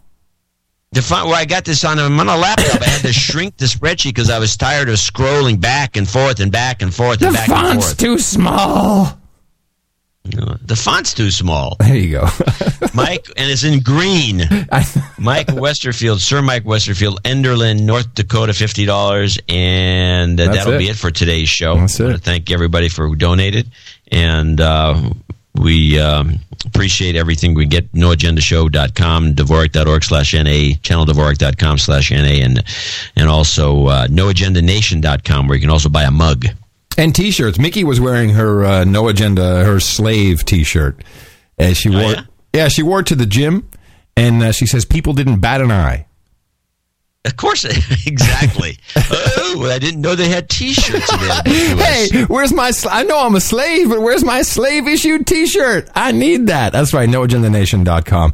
And of course, the only thing you need to remember is now programmed into your brain. Dvorak.org/NA. Consider us because we're doing a lot of work for you. And I like the $97 donation for every for every hour that he's listened. Was it every show? Because I think we're worth more than $1 an hour, but that's just me. But just consider what you're spending on your media, entertainment, and how you could cut back possibly. A lot of people are getting rid of cable.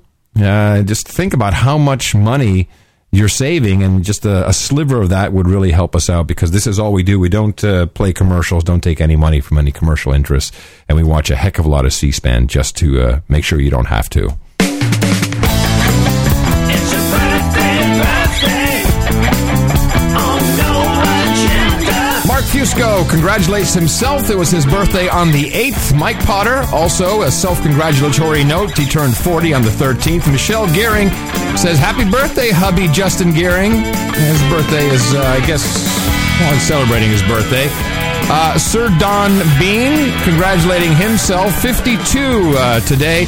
And Harry Pilgrim wants to congratulate his lovely wife, Jennifer Pilgrim. Of course, they helped out big time on the Hot Pockets 2008 tour. Her birthday was yesterday, and like a good little slave, I won't mention how old she actually turned, but happy birthday. It's your birthday, yeah.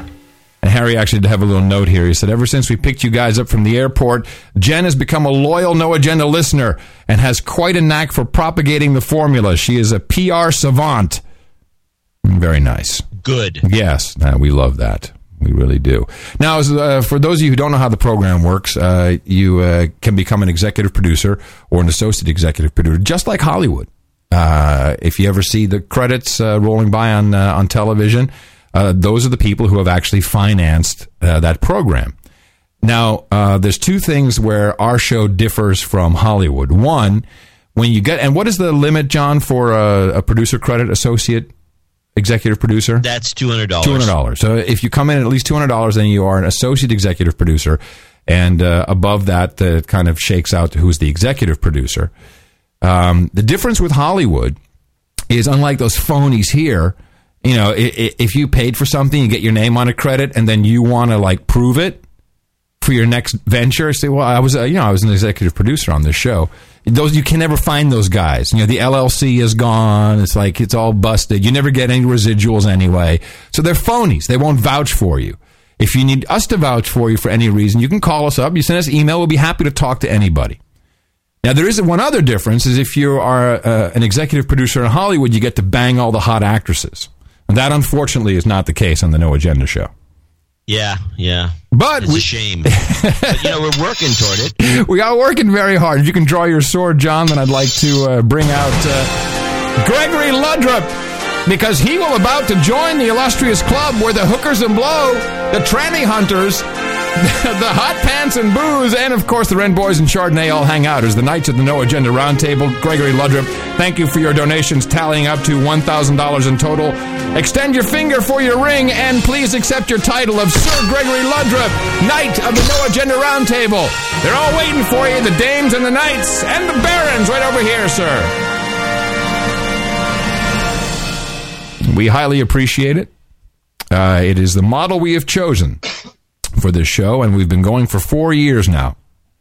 And we don't, nobody can tell us what to do, which is kind of cool if you think about it. Oh, it's awesome, except for my landlord, who can tell me to get the hell out when I can't pay, when I can't pay the rent. But well, I mean, yeah, your wife can tell you what to do. I mean, there's a lot of people. I mean, I was saying regarding the show. Regarding the show, no one can tell us what to talk about. No, I think our listeners who are inherently taking a product, listening, they kind of tell us what to do. Right, because they are not the product. They are the recipients of what we consider to be a pretty darn good product.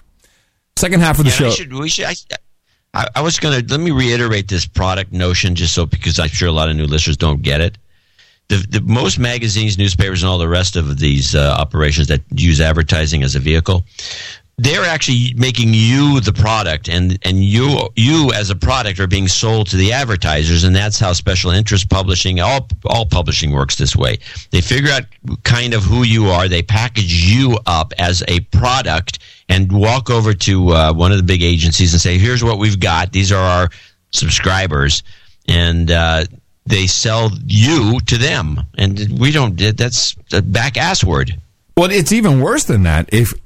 If you have a company, let's say like Tweeter, like the Tweeters, and you say, okay, I've got 50 million people, you are assigned a value when that company is either takes new investment or is sold.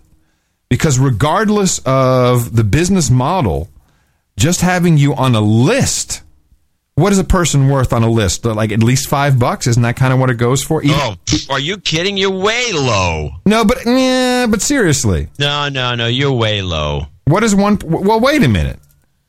Can we sell our list? We We don't. We have like 5,000 people. That type of people. We have 5,000 people on a list somewhere on MailChimp. We got to. Hey, we're ripe for investment. So tell me about this. It's about $20 to $100 a head. Really? Yeah. Wow. So even it depends on what the business is and how specialized it is, but it's 20 to 100. And I've seen higher numbers crop up once in a while, but $20 is as low as it gets. So just being a registered user of like some hip service, right? Let's just say it's a hip social networking thing. You're worth $100?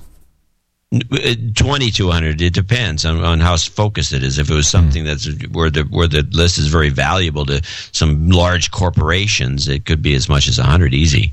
Wow, that's a good scam.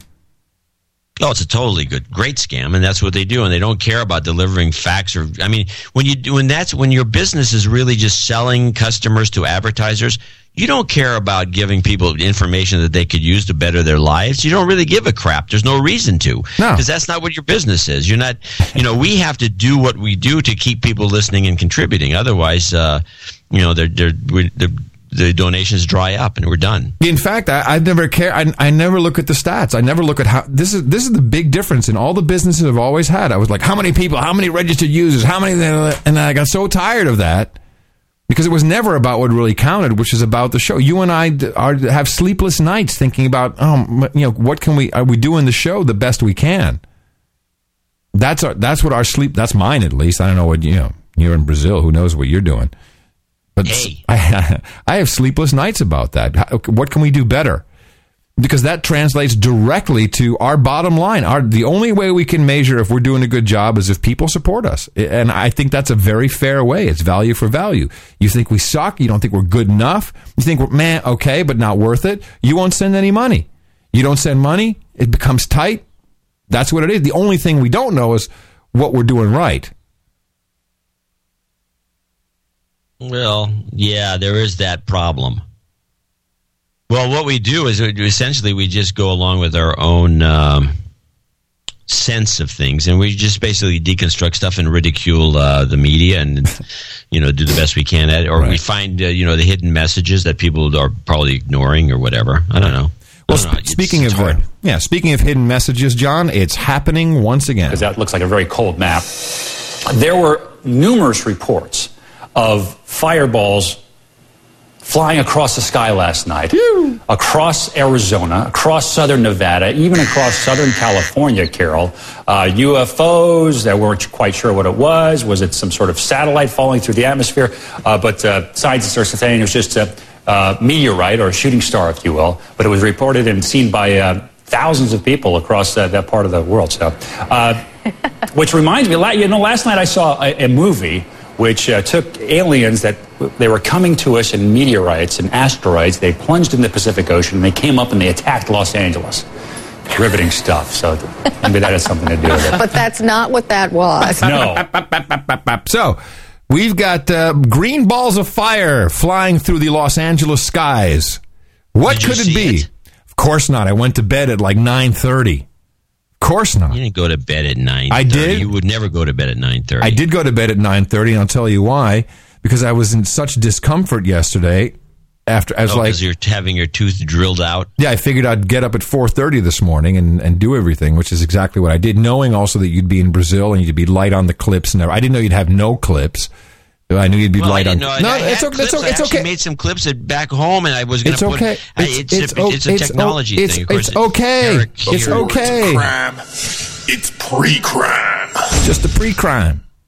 Anyway, so normally I'd say, yes, they're coming for us, and the mothership is here, and I'm all ready for it. But actually, it's much worse than that, because here is what is actually going on. Turns out one of NASA's satellites is coming down.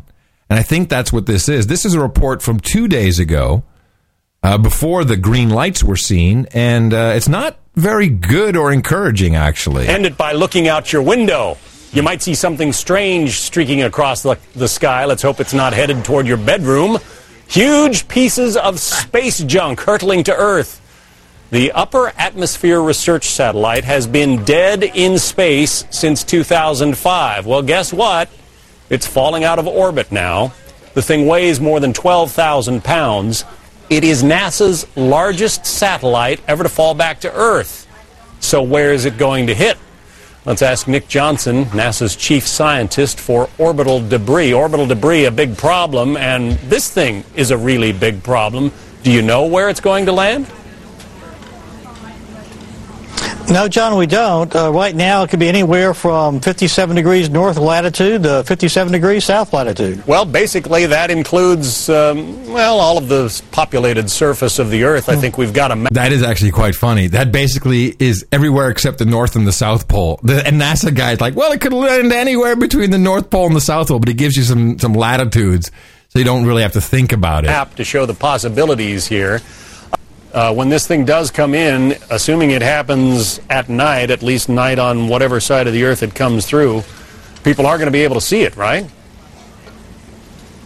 Yeah, it'll put on quite a show, and you'll probably even be able to see it during daytime if that's the way it turns out. All right. Well, Nick Johnson from NASA, we hope it doesn't go bonk on anybody's head. Thanks for being with us. We'll keep updated with you as to when this thing finally comes down. So, of course, this could be true. It could be some space junk, or it could be the first visible sights we're getting with the naked eye of Comet Elenin, which is going to kill us.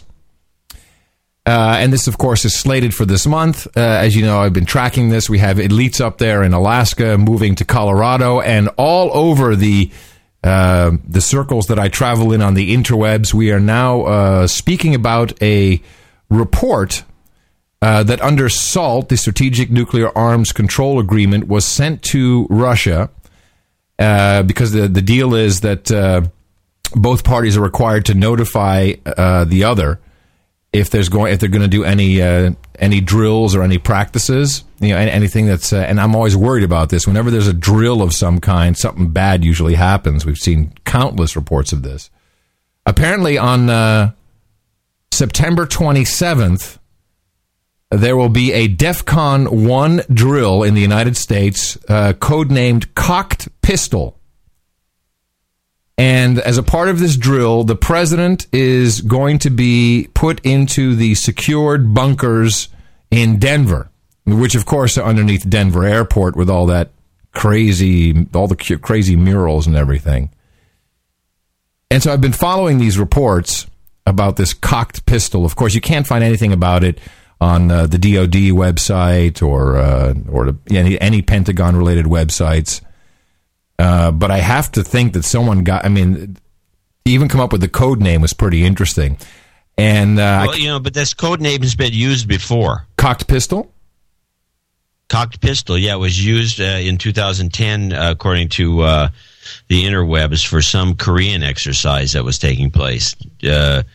When they were having, it says it actually went into play. It says U.S. goes to cocked pistol alert or alert status over Korean war fears. This was the May event where the Koreans were, bombing a shack on the other side of the border. Yeah, and so cocked pistol has to be something that predates that, insofar as a methodology for hiding the president in the bunker.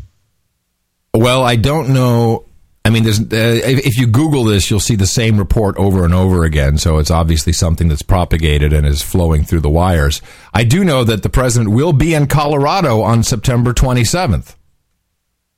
Yeah, he gives a speech, jumps into a hole, they block him up, and then Elenin strikes. And then Elenin strikes. That's and then the only man alive. That's right. And guess he's going to come out the only man alive, and he'll go, "Oh crap, man!" And she's the only woman. Yeah. Yeah. So that's your flying saucer report for the week? Do you think I can get on Coast to Coast with that one? I don't know. I don't understand why we can't get you on Coast to Coast. Yeah, that would actually be a good one. That's just enough to get you on Coast to Coast for one segment. You've been on the radio. These radio shows we're going to bring you right on in a minute, Mr. Curry. Mr. Nor will be right with you. Just wait for we're going to turn you on and just wait for the... Everybody, welcome to Coast AM. We have now on the phone, it's Adam Curry. Now, Adam, you are sometimes known as the crackpot. And that's how it'll start off. You might as well just call me a douchebag. Actually, it'll start off with, Nori does the old-fashioned, he'll give the plugs and everything all in advance. Oh, really? Because a lot of these old-time radio guys don't want to leave a lot of stuff out at the beginning because they don't want guys slipping plugs in because it sounds sleazy. Yeah. So, Ron... And then you'll be on and you'll say, we'll be right back right after this message. They'll take a 10-minute break of advertising. Yeah, advertising, right. And on about one thing. Buy gold, buy gold, buy gold, buy gold, buy gold. Survivor Seeds, Crisis Garden, buy gold. You want some storable food. Yeah. You need seeds. You need food. I do want to talk about some PR work that it was absolutely astounding. Were you able to see that stupid ass lame Tea Party presidential Republican debate before you left? No, but I did read a bunch of reports about it, and I guess Perry and Ron Paul are having the time of their lives. Well, actually, it was a complete setup to try and obliviate Ron Paul. A complete setup. And it was because of one... Actually, so Wolf Blitzer is now... Because, of course, Wolf Blitzer hosted the event. What theater this is. And Wolf Blitzer is now all over this. He completely loves what he's done, but I think he was in collusion. If not, CNN, of course, is probably reasonably easy to infiltrate and get them to do something. Because a question came out of left field, which is like the most outrageous question, I thought. And you probably didn't hear about this, but part of the question is actually in this little piece, which Wolf Blitzer is now rerunning over and over incessantly. And then I'll pick it apart for you and tell you what actually happened here. 2 days after our groundbreaking CNN Tea Party presidential debate in Tampa, Ron Paul still getting some heat about the answer he gave me to one of my questions. We have some new information to put the Republicans' views on health care into some context. For that, we asked Brian Todd to do some checking. Brian, what are you finding out? Wolf, as you know, Ron Paul stuck to his position that night. He never wavered, but what he didn't do, he didn't bring up a very personal story, a story of a close aide that he lost 3 years ago, a story that takes this way beyond the hypothetical for Ron Paul. It was one of the most pointed moments in the early debate season. Wolf Blitzer asked Republican presidential candidate Ron Paul, a staunch opponent of a government role in health care, what should happen to a 30-year-old man who can afford insurance, chooses not to buy it, then becomes catastrophically ill. He needs intensive care for 6 months. Who pays? That's what freedom is all about, taking your own risk. This whole idea that you have to prepare and take care of everybody. Asked if society should let the man die, Paul said no, and said in his experience, churches, charities, friends, and relatives would help. It's a circumstance Ron Paul knows intimately. In June of 2008, Paul's former campaign chairman, Kent Snyder, who Paul says talked him into running for president that year, died of pneumonia. Snyder had no insurance. So this was such a brilliant plan that Wolf Blitzer asked a question specifically about a 30-year-old man who has no insurance. Should we let him die? Fully well knowing, and I'll tell you why, because Matt Ortega told him, fully well knowing that this is something that, well, it depends on how you read the headline, but his campaign manager, about 30 years old, died of pneumonia. By the way, he did get health care. He died with a whole bunch of bills. So it's not like if he had insurance, he would have lived. It made no difference because he got the care he needed. And immediately we have a website, lethimdie.com. Oh, brother. At the Tea Party GOP debate, it was asked if we should let an uninsured man die. The Tea Party audience cheered, applauded, and exclaimed, "Yeah! The American people want to know." And then that's, would Rick Santorum let him die? Would Newt Gingrich let him die? So it's like all of the Republican candidates. Would John Huntsman let him die? So I'm like, wow. So I do the Who Is lookup, and lo and behold, Matt Ortega has registered LetHimDie.com on September 12th, so presumably day of. This guy is a member of New Partners. We've got to take a look at these guys. New Partners is a PR firm. Very interesting. And this Matt Ortega is one of the people, so newpartners.com is one of the people who works there. Let's see. He was responsible for Barack Obama's historic Iowa caucus win. Responsible for Barack Obama's groundbreaking national grassroots strategy. How grassroots is it if you have a PR firm working on it? It's called, there's a name for that. It's called AstroTurf. Well, in fact, if you look at new partners, they have strategic positioning, communications, research, grassroots organizing. Here you go. Our approach to field and grassroots organizing is guided by a belief in the power of people talking to people. Our peers, neighbors, community leaders, friends, and coworkers have become the ultimate tastemakers in a world where top-down communications doesn't get the job done anymore. We can help you create a robust grassroots organizing program. It's like the opposite of what grassroots is. Hey, play the douchebag thing, will you? Douchebag. So I'm looking at his LinkedIn thing. Yeah. He is also. You should also mention he was on the Democratic National Committee as the web specialist, and you can tell by that website he just designed. He's a genius. Well, I think he actually worked for the State Department. He's a techno expert. Yep, he was the ECA web developer for the State Department after that. Then he became the new media director of Clean Energy Works, according to his own bio, which is you cited. And now he's the new media consultant. Yeah, this guy's a douchebag. And this whole site, LetHimDie.com, if you follow the trail, is one of his clients. And one of his clients called Protect Your Care, which you can find at protectyourcare.org. Protect Your Care is a 501c4 organization that will create the political and media space for elected officials, industry leaders, and community advocates to champion the Affordable Care Act and hold accountable those who seek to take those benefits away. So they did a brilliant job of setting Ron Paul up. Scamming CNN. Setting him. What a question. You think Wolf Blitzer said, I got a good question. Let's ask him. No, of course not. He fully well knew that this was going to happen. An asshole. Wolf Blitzer. Douchebag. Absolutely incontrovertible. The guy's from Oakland. Of course, he's a gangster. He's in Oakland, raised in Hayward. Oh gosh, I don't. Hayward. That's where I refuel airplanes. You don't want to do anything else there.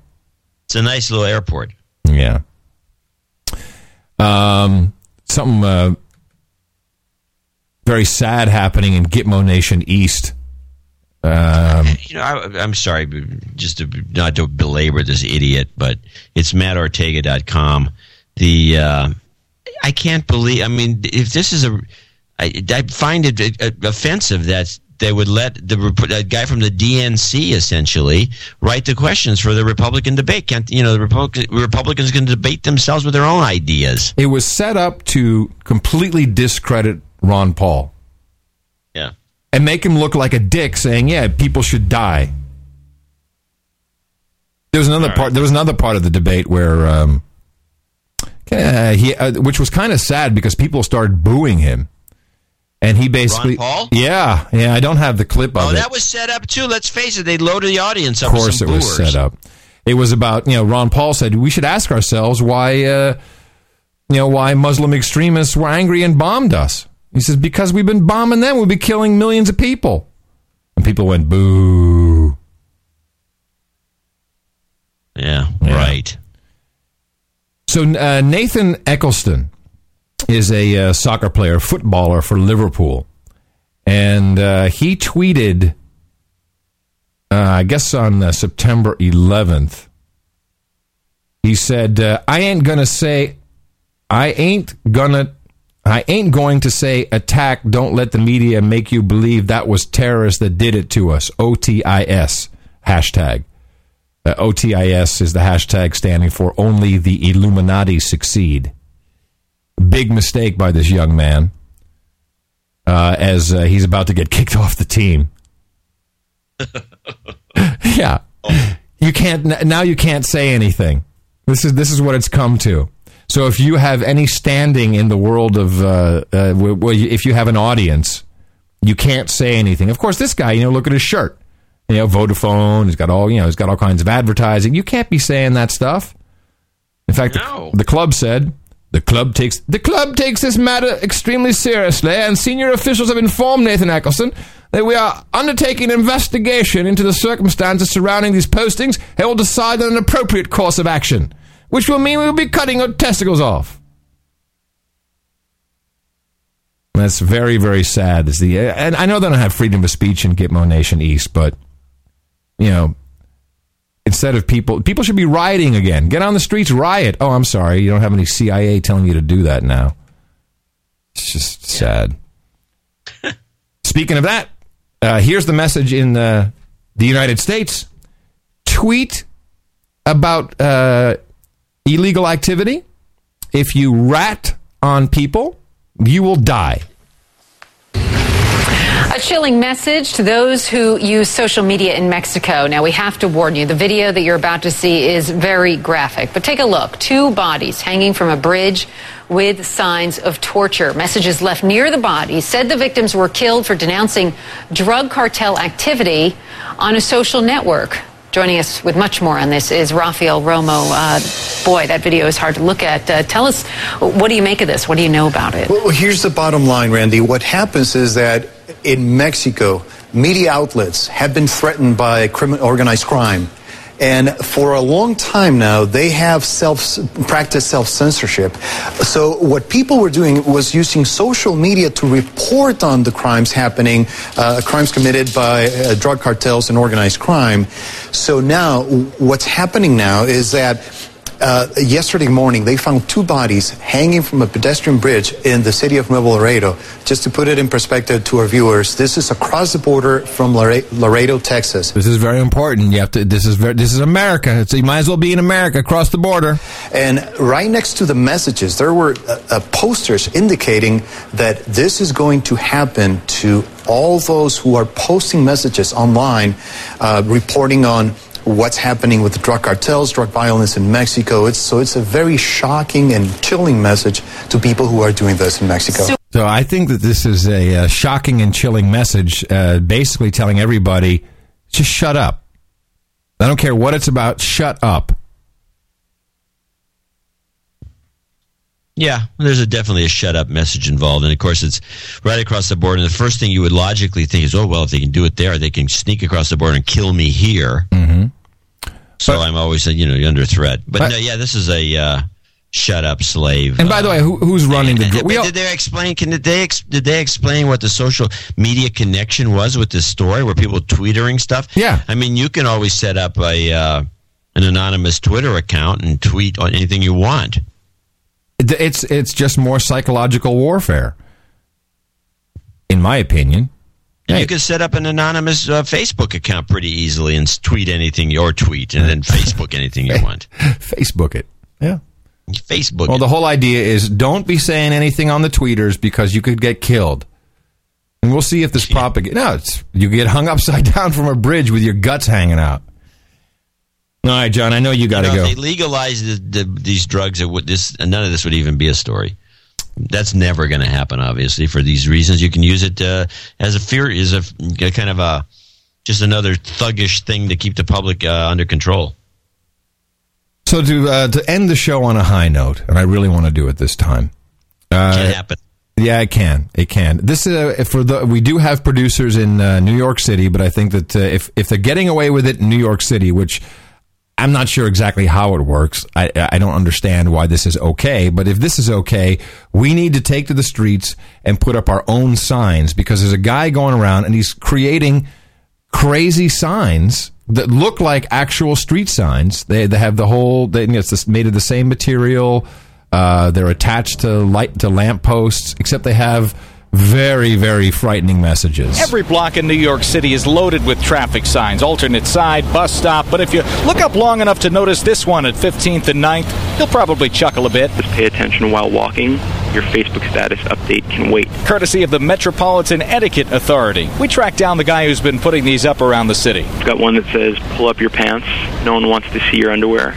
Jason Shelowitz says the signs cost him about $30 a piece. He has a real street sign vendor make them, and according to him, the police don't seem to mind. I'm sure that there's some law against this. I haven't really researched it, but the message is positive, not defacing property, and they're not blocking any important signs. They're just sort of there as an extra thing for pedestrians to see. In Chelsea, Alex Silverman. The Metropolitan Etiquette Authority, getting away with it. Well, right down the street from my house is one of those companies that makes signs like that. Well, I think this is a very good. They have the whole kit. You can have a sign made, like a triangular yellow sign that says, student crossing or whatever, and they have the strap. And they have the whole kit. You can just put the whole thing together and just find a good pole and get a ladder and put it up on there, and you just crank it down and before anyone notices. And one of our producers sent in some album art. It's a New York street sign. It says "Shut up, slave," and has like a guy with a bat hammering. This is very funny. Hammering a guy on the ground, says "Pay your taxes." That's great. We might use it. I don't know what. See what comes in. And of course, always thanks to all of our fantastic artists who help us out with creating great album art. John, when are you coming back from Brasilia? I'm coming back as soon as I can. I'll be back for Sunday for sure. Okay, good. So please do think of us.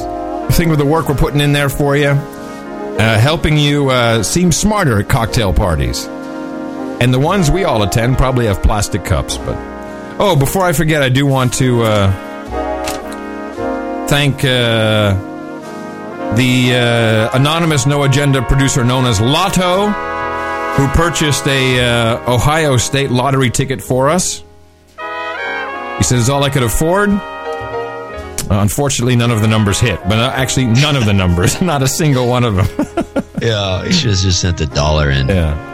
Coming to you from Gitmo Nation West, the People's Republic of Southern California, where I got to get out of this place. In the morning, everybody. I'm Adam Curry. And from Gitmo Nation Feijoada, otherwise known as Brazil, I'm John C. Dvorak. We will be here again as your guiding light through a sea of poop on Sunday with No Agenda.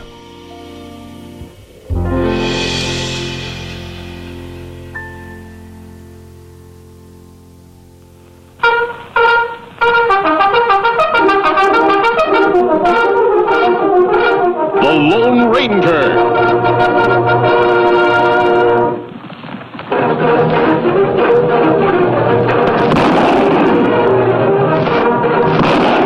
Hi-yo, Silver! A fiery horse with the speed of light, a cloud of dust, and a hearty Hi-yo, Silver. The Lone Ranger. Adios, mofo. Hi-yo, Silver! Dvorak.org/NA